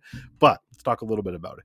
Look, it's shot wonderfully. It's directed with such authority, and it always kept me on the edge of my seat while trying to piece together what was going on. So I really appreciated that. This is one of the best foreign films I've ever seen, bar none. It's an absolute stone cold classic that I just can't understand how somebody could watch this and be like, this is boring. I don't like it. Like, fuck you. You don't understand cinema. That's your taste. I definitely need to rewatch it again because it's complex and there's a lot going on in it. And I think my opinion of it might even get higher. Amazing performances in this. I watched the sub. I didn't do the dub. And Good the man. sub was fantastic. It was just brought to life with good stuff. And yeah, I mean the ending was great too. I mean I'm still thinking about it. I'm still thinking about that movie, and I'm glad I took a chance and decided to buy that Gold Boy Steelbook. So it's not getting any cheaper, and it's pretty hard to find. So yeah, got a good deal on that one. I don't think I can dip headfirst in with Steelbook, but I did see it for $35. And I'm also really close to thinning out all the movies I could watch alone. Now, at least from the tangential, the spirit of my wife that looms over past the pixels, she doesn't like anything even slightly dark. I have no idea what Old Boy is at all. Is that enough for me to be like, yeah, I could probably watch this alone? You were watching that one alone. Do not Okay, watch good. that one with your wife. Okay, good. Okay, then that does speed up the process of me getting it, but the also problem is that it's $35, and part of me is thinking like, yeah, it's probably worth that much, but I could also take $35 and I could buy a whole bunch of other movies, and that will last me a little bit longer before I have to buy more again. So, oh boy, I'll get to it eventually out of 10. Bold prediction, and I could be completely wrong on this, and I'm wrong a lot of times. So if I'm wrong, I'm wrong. Bold prediction, though, you end up watching that movie and you end up going out and buying a steelbook. Well, we'll see. I don't know if I like any of the steelbooks I've seen though. Yeah, Gold Boy's great. Once you see the movie, you'll get it. But anyways, Okay. 4.5 out of 5. Great, fantastic movie. Okay, I'm gonna keep going. How many do you have left? Sorry, two, one, Two left. two. Okay, let me do like one more. or maybe 2. 'Cause Yes, I know this is rough. Who Framed Roger Rabbit? Yeah, great movie. Just classic. It holds up so well. The animation's great. The way they blend it with real time. I mean, this is usually can be a bad trope if it's not done right. I mean, look at Cool World. This was really well done, though. It was perfect here. The 4K cut of this is holy shit clean. We'll talk about Apocalypse Now in a minute, which is also going to get butchered to hell. But Oh, I'm so this sorry. is honestly nearly Apocalypse Now level of clean. Like I could not believe how incredible this 4K looked from a Disney release too. Disney usually doesn't give a shit about their 4K, so I was stunned by this one. Like, just like, it must have been being worked on by somebody else or something. I don't know what's going on with this, but it was gorgeous. I mean, Who Framed Roger Rabbit's a classic. It's Robert Zemeckis. It's up there with Back to the Future with his movies. It's so recognizable and it's so well done. And also praise to be Ed for making me keep this steelbook and not letting me cancel it, because he was right on that one. Because this one's going for like $100 too, baby. Baby, call Janet Jr. He already watched the Steelbook. We're going to be selling that one too. It's going to be $3,000. Call us now and we'll give you a 10% Let's discount. go. Thank you, Janet Jr. We have actually negative 10 calls. She's actually called a bunch of her family members, so we're in the negatives now. This is going bad for us. Fuck. Okay. Yeah, Roger Rabbit. Very good movie. It's Robert Zemeckis at his most Robert Zemeckis, which is, man, look at this technology in this movie. Look at this shit. It's very good. Robert Zemeckis fell off ratio. That's sad. Keep going. I'll keep going. Where were you going? Great movie. I loved it. 4 to 5. Yeah. Special effects out of 10. Go. I love it. Hey, let's just fucking go right into Apocalypse Now. Let's fuck this up further. Look, I'm gonna look, It's gonna be 3 hours. we can rush all we want. I don't give a fuck. But I'm gonna fucking talk. Okay, first of all, this movie's utterly fantastic. It's great. It's a masterpiece of a movie. It's fantastic. But holy shit, this final cut and the fucking dinner scene. Jesus fucking Christ almighty. This has got to be one of the most out of place scenes in any movie history, and it just destroys the pacing of the movie. Like, can we just talk about this for a minute? Yeah, go for it. It's just that you already know that I'm looking at this. I'm like, fuck. How did we speed run this shit and we're still here? So bad. I don't understand how you could have a scene in the movie that drives it down that bad. It's so frustrating to me. I mean, everything else in this movie, though, is just Kino as fuck. It's kind of funny to see how much Spec Ops actually just kind of ripped from this movie Yes. in retrospect. Which you can't forget that it's basically Heart of Darkness that they all ripped it from. True. That's very true. But yeah, I mean, this is an epic war movie. It's so incredibly well acted. The 4K cut is probably the best 4K cut I've ever seen. The movie literally looks like it was filmed yesterday. Lionsgate bangers, they don't miss, do they? You know what we need now? We need a Heart of Darkness album so they can have a great movie, book, and video game and album, just so they hit every medium. Yeah, it would be great. No shit. That's a good idea. I like that. You should work on that. Okay, cool. It's all just gonna be it's gonna be Sympathy for the Devil by the Rolling Stones, but just 12 tracks of that on a disc, and it's like, yeah, that's Heart of Darkness, the album for sure. Yeah, but anyways, that's it. I just wanted to get that fucking French scene off my chest because this really pisses me off, man. That's such a bad scene. So definitely pick the theatrical cut. The theatrical cut doesn't have that. It's definitely an improvement for sure. Dude, I don't understand how the hell Francis Ford Coppola made so much good shit, but he's like also really insistent with both his cuts. It's like, no, keep the French. It's like, why? Yeah, I don't understand that either, man. Like, I mean, obviously, the guy made The Godfather Part 2, and this. Like, the guy knows his shit. But, man, I don't know, like, I swear he just has a momentary weakness of, like, the French. I can't fucking explain it. I don't know. Seriously, the beef that I have with Ridley Scott over the replicant thing in Blade Runner is what I could imagine someone having for Apocalypse Now in the final cut. Yeah, fair. But yeah. I mean, it literally brings down the movie for me because Apocalypse Now is like a 4 to 5 for me. That's how I rated it. It would be higher if it was not for that. That's how much I hate that scene. Just give it the extra half point since you know you're going to watch the theatrical and love that. True. That would absolutely be a 4.5. I still don't think I'd go to 5 out of 5 on it, but 4.5 out of 5 for sure. So Okay, got it. All right, go next. Or should I just grab one right now? Grab one. Go. Okay. All right. X Men First Class, because I want to save the Brady Bunch for last. X Men First Class. Oh, wait, This so you movie got has three been left. no two. X-Men, Brady Bunch, and Sing Street. No, you watch Sing Street. Oh, I'm dumb. No. That's the thing. I I'm just so was pulling it from stupid. your list. Like I'm that's so what I meant. stupid. Okay, carry on. It's okay. Sing Street is lovely. Okay. X-Men First Class. This movie, I love it more than what's actually here because I started watching it critically. Like I already know I like this movie. I wasn't really watching it to try it and like, just like, I want to watch it again. It's been sitting out of the collection for a while because it was one of the early movies that I pulled and I was like, I need to reevaluate you. Like, are you good? Should you stay here? And then I started watching it, and there's a lot of things in this movie where it just feels sloppy. The CG hasn't exactly aged too well, but for some reason, because this movie feels like it's a bit cheese, it gets away with the fact that the special effects aren't that good. It's fine. It kind of just has that 60s cheese to it that I think makes me forgive a lot of it. It does feel like there's a whole bunch of things that whenever it's like actually being directed, it feels like there's even a couple of things where like it's inconsistent in what's going on with the scene. I don't mean the characters themselves. I mean like literally I don't even know, man. I don't want to take up more time, but basically, it is a flawed movie. But I still love the sound of this movie more than anything else because it's got that '60s rocking guitar, at least the '60s spy guitar, right?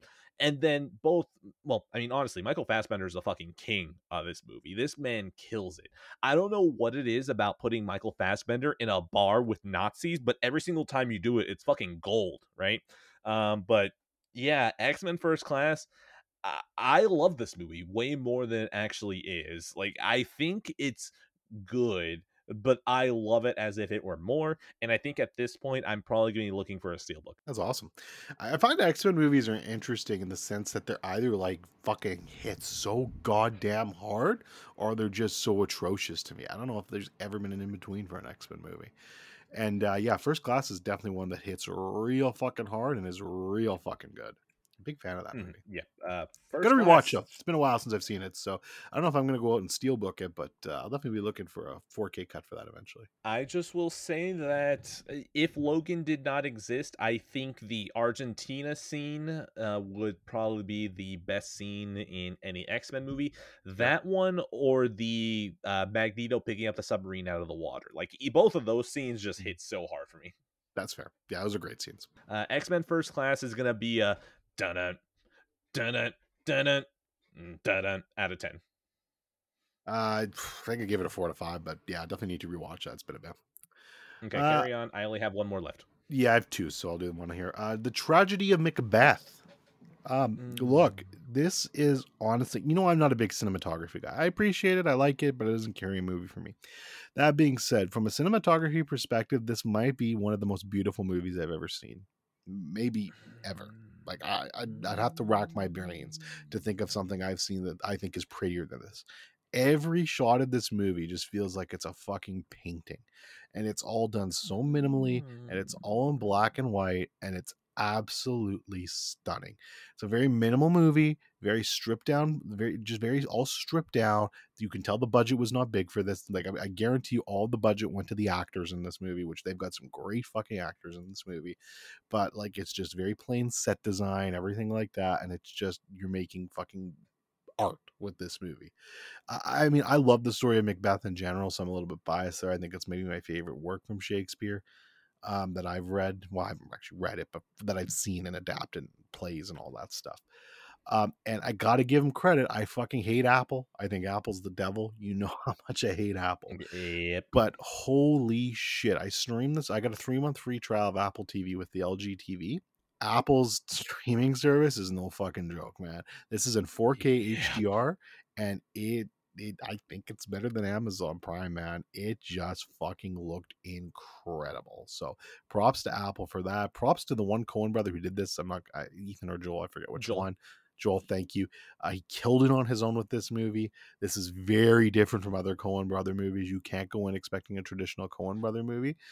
And for the love of God, even if you don't normally watch a movie with subtitles, for the love of God, watch this one with subtitles, because holy shit, if you don't understand Shakespeare, this is a hard one to get, but really great. The cinematographer is Bruno Del Bonel. He shot an interesting list of movies that has me like, Amelie, Okay, Paris de Tamis, um, Across the Universe, Harry Potter and the Half-Blood Prince, which is funny. I saw the Harry interesting. Potter in there, and I was like, what? What? Huh? And then I started thinking, and I was like, actually, Half-Blood Prince, I feel like I can visualize that movie better than I can. So it's like, oh, okay. You get Interesting. points for that. Interesting. Inside Llewyn Davis, he shot that one as well. It's like, oh. Oh, so that's where you did the Coens. Okay, interesting.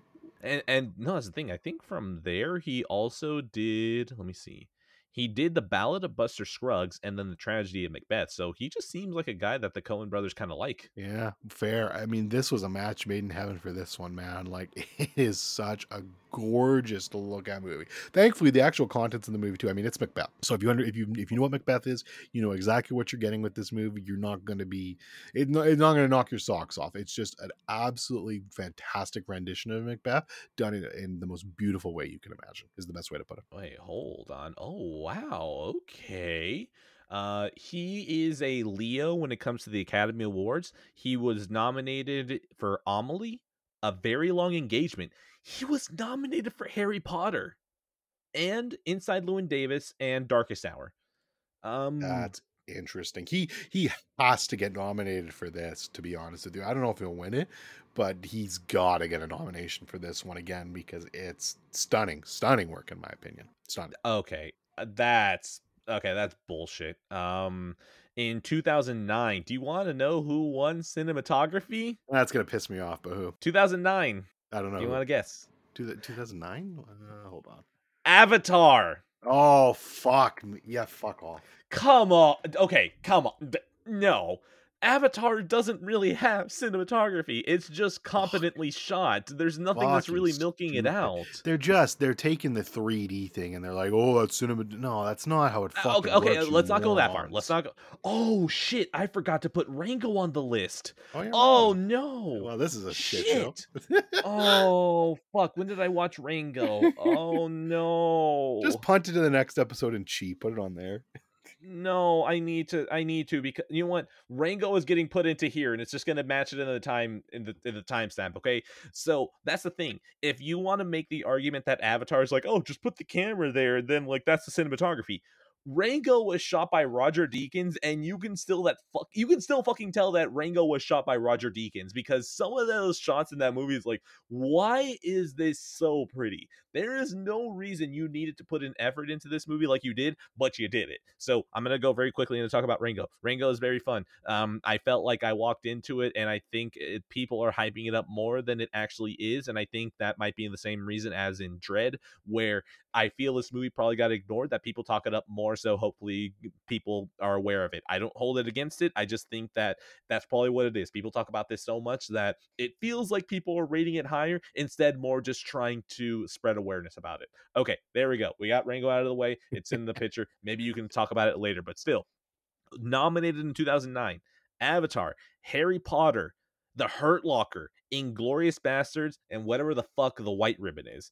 But like, dude, how I Harry Potter was hanging out with the rest of those movies. I feel like I need to go watch the Half-Blood Prince again because I'm going to hit Control F. I am currently on the Wikipedia page for Academy Award for Best Cinematography. I'm just going to write in Harry Potter. Yeah, Half Blood Prince is literally the only time That's it got interesting. nominated. That's interesting. Huh? Yeah, I'm so curious now. yeah, I mean, I'm not surprised though. I'll say that much because I've never seen anything like Macbeth. Like that just has me excited to watch the other Coens he did. Like it's just beautiful, beautiful. So Mhm. 4 to 5, really loved it. Okay. Yeah, I may at some point bend the knee to Tim Apple at some point to watch this out of 10. I love it. Mm. Oh, Uh, fucking. I only have one movie left, so do I go or do you keep Do you want trying to to end wrap on it up? Sing Street or Brady? It's up to you. I don't care. Oh, I'll end it. Okay, we'll end it with Sing Street because of course, right? Um, Brady Bunch movie. There is no reason for this movie to be as fucking great as it is. This movie, I dare say it, I thought 21 Jump Street was the first movie to take an original, like, old show, make fun of it, but still kinda show the appeal of why people liked it. Brady Bunch movie is the 21 Jump Street of the 90s, and I cannot fucking fathom how that even happened. Um, Specifically, I tried looking through and I was like, who the hell was behind this to have made such a fucking comedic movie, right? And the only thing I could come up with was that, like, it wasn't really the directors. Like, I don't really think that a producer is really going to be that important. What I think is the reason that this movie is good is the fact that the two writers who wrote that 70s show, well, that's the thing. There's more writers on that 70s show, but the two people who specifically were casted with creating it, hold on, I'm gonna bring it up. There are three people that are credited for creating that 70s show: Bonnie Turner, Terry Turner, and Mark Brazil. Now, here's the thing: Bonnie Turner and Terry Turner wrote the Brady Bunch movie. And that's the thing. I really like that 70s show. I think it's one of those sitcoms that even if you took out the laugh track, it would still be really funny. And that's usually a good sign for older sitcoms. This movie is so fucking bananas that, like, I have no concept of the Brady Bunch as a show, but in my head I would just think, oh, the Brady Bunch are basically Full House of the 70s. Like, I'm pretty sure I don't feel like I'd be wrong in assuming that.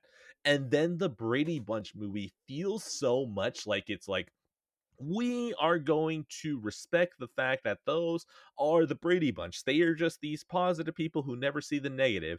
And then the movie also goes, yeah, but we're going to beat the shit out of them and it's going to be hilarious.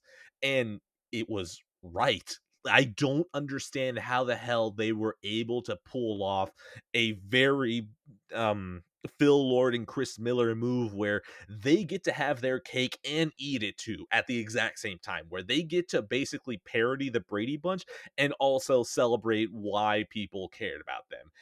And I'm so convinced that the Brady Bunch movie was used as a template for Bonnie Turner and Terry Turner to show, look, you see the Brady Bunches in that movie, we understand what the 70s are like. So give us that 70s show, we'll get this aesthetic right. Also, one thing I want to mention, it is so fucking hilarious to me that the Brady Bunch movie, their house looks so fake. It made me laugh every single time they just went back to the house because the rest of the movie just feels like, yeah, this is in the 90s, right? And then you go into their house and it turns into a sitcom. I have no idea how they made all of these characters basically so unapologetically like, smile, smile, smiles. And yet the movie does it so well, of like with a wink and a nod of, yeah, don't worry. We know that this is uncomfortable and you're going to like it. And Jesus Christ, they are right. Also, shout out to Jan Brady, okay? The middle daughter had me fucking dying almost every single line that she had. Incredible, and it makes me sad that that girl does not have more of a career. um Anything else? I'll think about it if I think of it, but like, Brady Bunch movie, holy shit, wow. I don't know if I'm getting this one on Blu-ray. I still want to sit on it before I commit. Yeah, I don't know. I'm trying to figure out if while you were talking, I was listening obviously, but I was trying to figure out if I'd seen this movie, and I still don't know.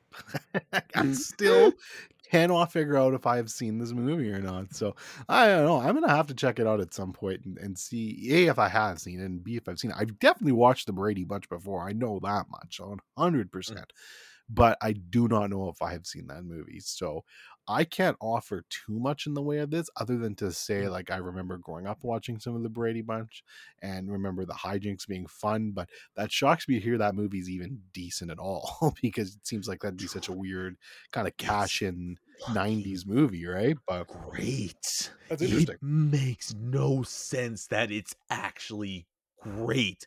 Like, I am so impressed by the sharp ass writing. Also, every single double entendre sex joke lands ridiculously hard. Where I was like, how are you landing this consistent of a hit rate? This movie baffles me about how good it is. And baffled. Yeah, I'd be baffled too. I think honestly, like you look at movies and you're like, I think this one could be bad, this one could be good. And you see a Brady Bunch movie, like a '90s movie, you're like, oh, it's gonna be shit. Did you have any experience with the Brady Bunch before that, or No, none. no? Yeah, interesting, No, interesting. no. Yeah, Outside of just general cultural osmosis, I've had no experience with the Brady Bunch. sounds like a hit then. I wonder if you. We'll have to stay tuned and see if it ends up in the collection or not. That's the thing. Apparently, it only came out on a Blu-ray copy with a very Brady sequel. So I think I might watch that, and that might be my deciding factor. Fair enough. Oh, it was a Mm. sequel too. Hopefully that one's Yeah, decent. but here's the thing: the fact that the title sounds as self-aware as that, it's like, ooh, all right, all right. So yeah, Brady Bunch movie is gonna be a 21 Jump Street out of 10. It's I really wish I could figure out if I've seen this out of 10, but I guess I'll find out eventually out of 10. I don't know why I did that twice, but fuck it. Okay, God, everything's a shit Sing show. Street, Sing Street. Yeah. So I mean, I don't give out like we don't give out awards on the show except for last week, the Great Tendies episode. But Mhm. if I was to give this award, this would be like the most shocking I've enjoyed a movie of the year. I know it's only just started, but it'll probably last for a while. Look, I thought I'd enjoy this. I actually didn't know if I'd enjoy this movie or not. I didn't know that much about it other than your undying love for it. But yeah, this movie is pretty fucking incredible. It's so there's just such a warm, positive, like just almost relentlessly so feeling about this movie. And every time, even when it hits you with the sadness and it hits you with the realness, it's there in life, it's there in the movie, it's always present, but it always finds a way to round you back in and kind of get things back going pretty quick. I mean, you talked about it earlier, but the fact that this movie did not have any songs nominated for Best Picture to me is nuts to me. Criminal. Like Criminal. the original music in this movie is so good. It's so good and catchy to the point where I've added it to my Spotify playlist. I haven't listened to it yet. I need to, but it's on there. I added it. It's so good. It deserves to be on there and it deserves to be heard. Guarantee you, a lot of people don't even know what the fuck this movie is, and that's a shame. But man alive, it's a good movie. I was looking through the director's filmography. He hasn't done anything since this too, which is a shame. I don't know what's going on with that or him. Maybe he doesn't just make a lot of movies, but I hope he makes some sort of follow up, like not a sequel to this necessarily, but like just something else because his movie is so great and just it hits you with so many great themes. But there's nothing as strong as the brotherly love and the family connection there. They kind of hit you with Oh throughout my the movie god. and it's great, so shout out to my brothers Jake and Nate. I don't know if you guys are listening to this, God help you if you are, but I don't always say it, but I hate you little bastards from the bottom of my Oh heart. my god. It's on Amazon Prime right now. Every single person who is listening to this in the US, for the love of God, Sing Street is on Amazon Prime. It was on Netflix for a little bit, and then when they pulled it off, I died a little because there's no way for me to be able to tell people, yeah, just go watch it. It is on Amazon Prime Video. Oh my fucking god. Please, please give this movie your time. I utterly adore this movie. And if we're going to talk brothers, right? I feel like I have to mention this. When I showed my wife's sister and her husband this movie, by the time they got to the end, they're like, wait a minute.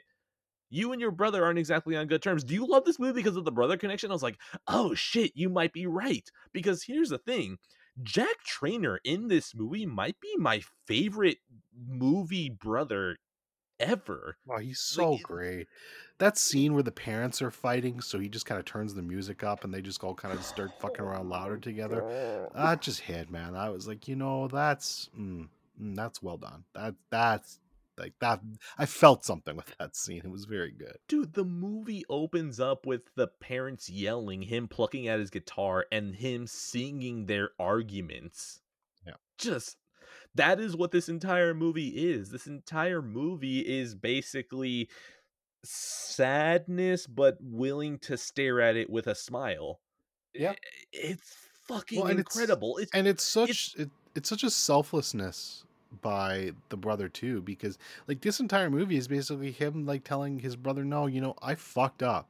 I fucked up. Like I've missed my boat. My chance is gone, but you're still young. You still have this chance, so take it. And as stupid as this sounds, and I don't know, you might laugh at me, you might not, but Mm, and I I doubt never it. do this. I think this is so stupid. I hate the idea that people do this. But when I was watching the movie, okay, overall love this movie, love this movie. I'm gonna do a minor spoiler here, so well, it's actually a spoiler. So 3, 2, 1, spoiler. Sorry, but I have to do this. They're basically near the end of the movie where he basically is like, I want to go with this girl to England. Like, I want to go. And the brother's Uh, like, when do you want to go? Like right now? And he's yeah, or he's like when, or whatever. He's like, yeah, they're like right now. And he kind of like, there's kind of like that split second pause. And he's like, yeah, fuck it, let's do it, let's go. I literally clap my hands and cheer yes. yes. And I Yeah. hate that. I think that's so cringy. But I was No. like, oh my god, I got so caught up in the movie and the emotion of that moment that I loved it. No, dude, the moment for me is when they see the boat. Like, they're going through those rough waves, and you're like, oh no, things are going bad. No, don't tell me that you've done this entire movie just happy, happy, sad, sad, sad, happy, happy, and then you end on sad. And then when you see the boat, I'm like, yes, yes, they fucking did it. He's gonna become a big star. Yeah, Oh and my that's god. great. Like it just ends in a perfect place too. And that's the thing. Like that's the perfect part for me is we don't know what happens. He could become a big star, or maybe Now he shut gets, up. Stop. Get your or fucking ambiguity out of my movie. Get your maybe, ambiguity out of my movie. maybe he gets strung out on coke and ends up killing. We don't know, but it's a perfect ending, and we didn't. Oh no, there's no ambiguity in this movie. It's just a pleasant time. I promise. We're at 3 hours, so right at the capping point. I had to throw that. What was your favorite song? Oh my god. God, I don't know the name. So let me hold on. Which one was the one I liked? You were standing at your bedroom like Find You is fucking devastating to me. I love that song so fucking much, but man, there are so many songs in this where it's like, how is this so good? Up is always so oh I think it's probably Drive It Like You Stole It. That's the one. god. I love that Movie, song. oh, that song slaps so hard. Oh, Hmm. this one might end up having to get a special episode. I love this movie enough that it would literally just be just praising this movie for an entire hour, but this movie fucking deserves it. But oh my god, I love this movie so much. And whenever you have Rafina look at the main character and just be like, you're happy sad, you're sad, but you're happy about it. And it's like, that is the movie right there. That is the movie. Oh my god. I Yeah, fucking love this movie and I want to yeah, watch it again. it's so great, and obviously there will never be a 4K cut or anything like that for it. Nope. Thanks, Which is, Weinsteins. You just had to rape people and now I get gypped out of my 4K cut. but Thanks. you did get a very rare, beautiful steelbook, and I'm incredibly jealous of that now. Now that I've actually seen the movie and give a shit, I'm like, oh damn, now I'm jealous. Funny how that works, eh? But Dude, yeah, oh, that gorgeous, steelbook is gorgeous. gorgeous I steely. it's that was my Christmas gift. I asked for an eBay gift card so I can finally get this one off the list.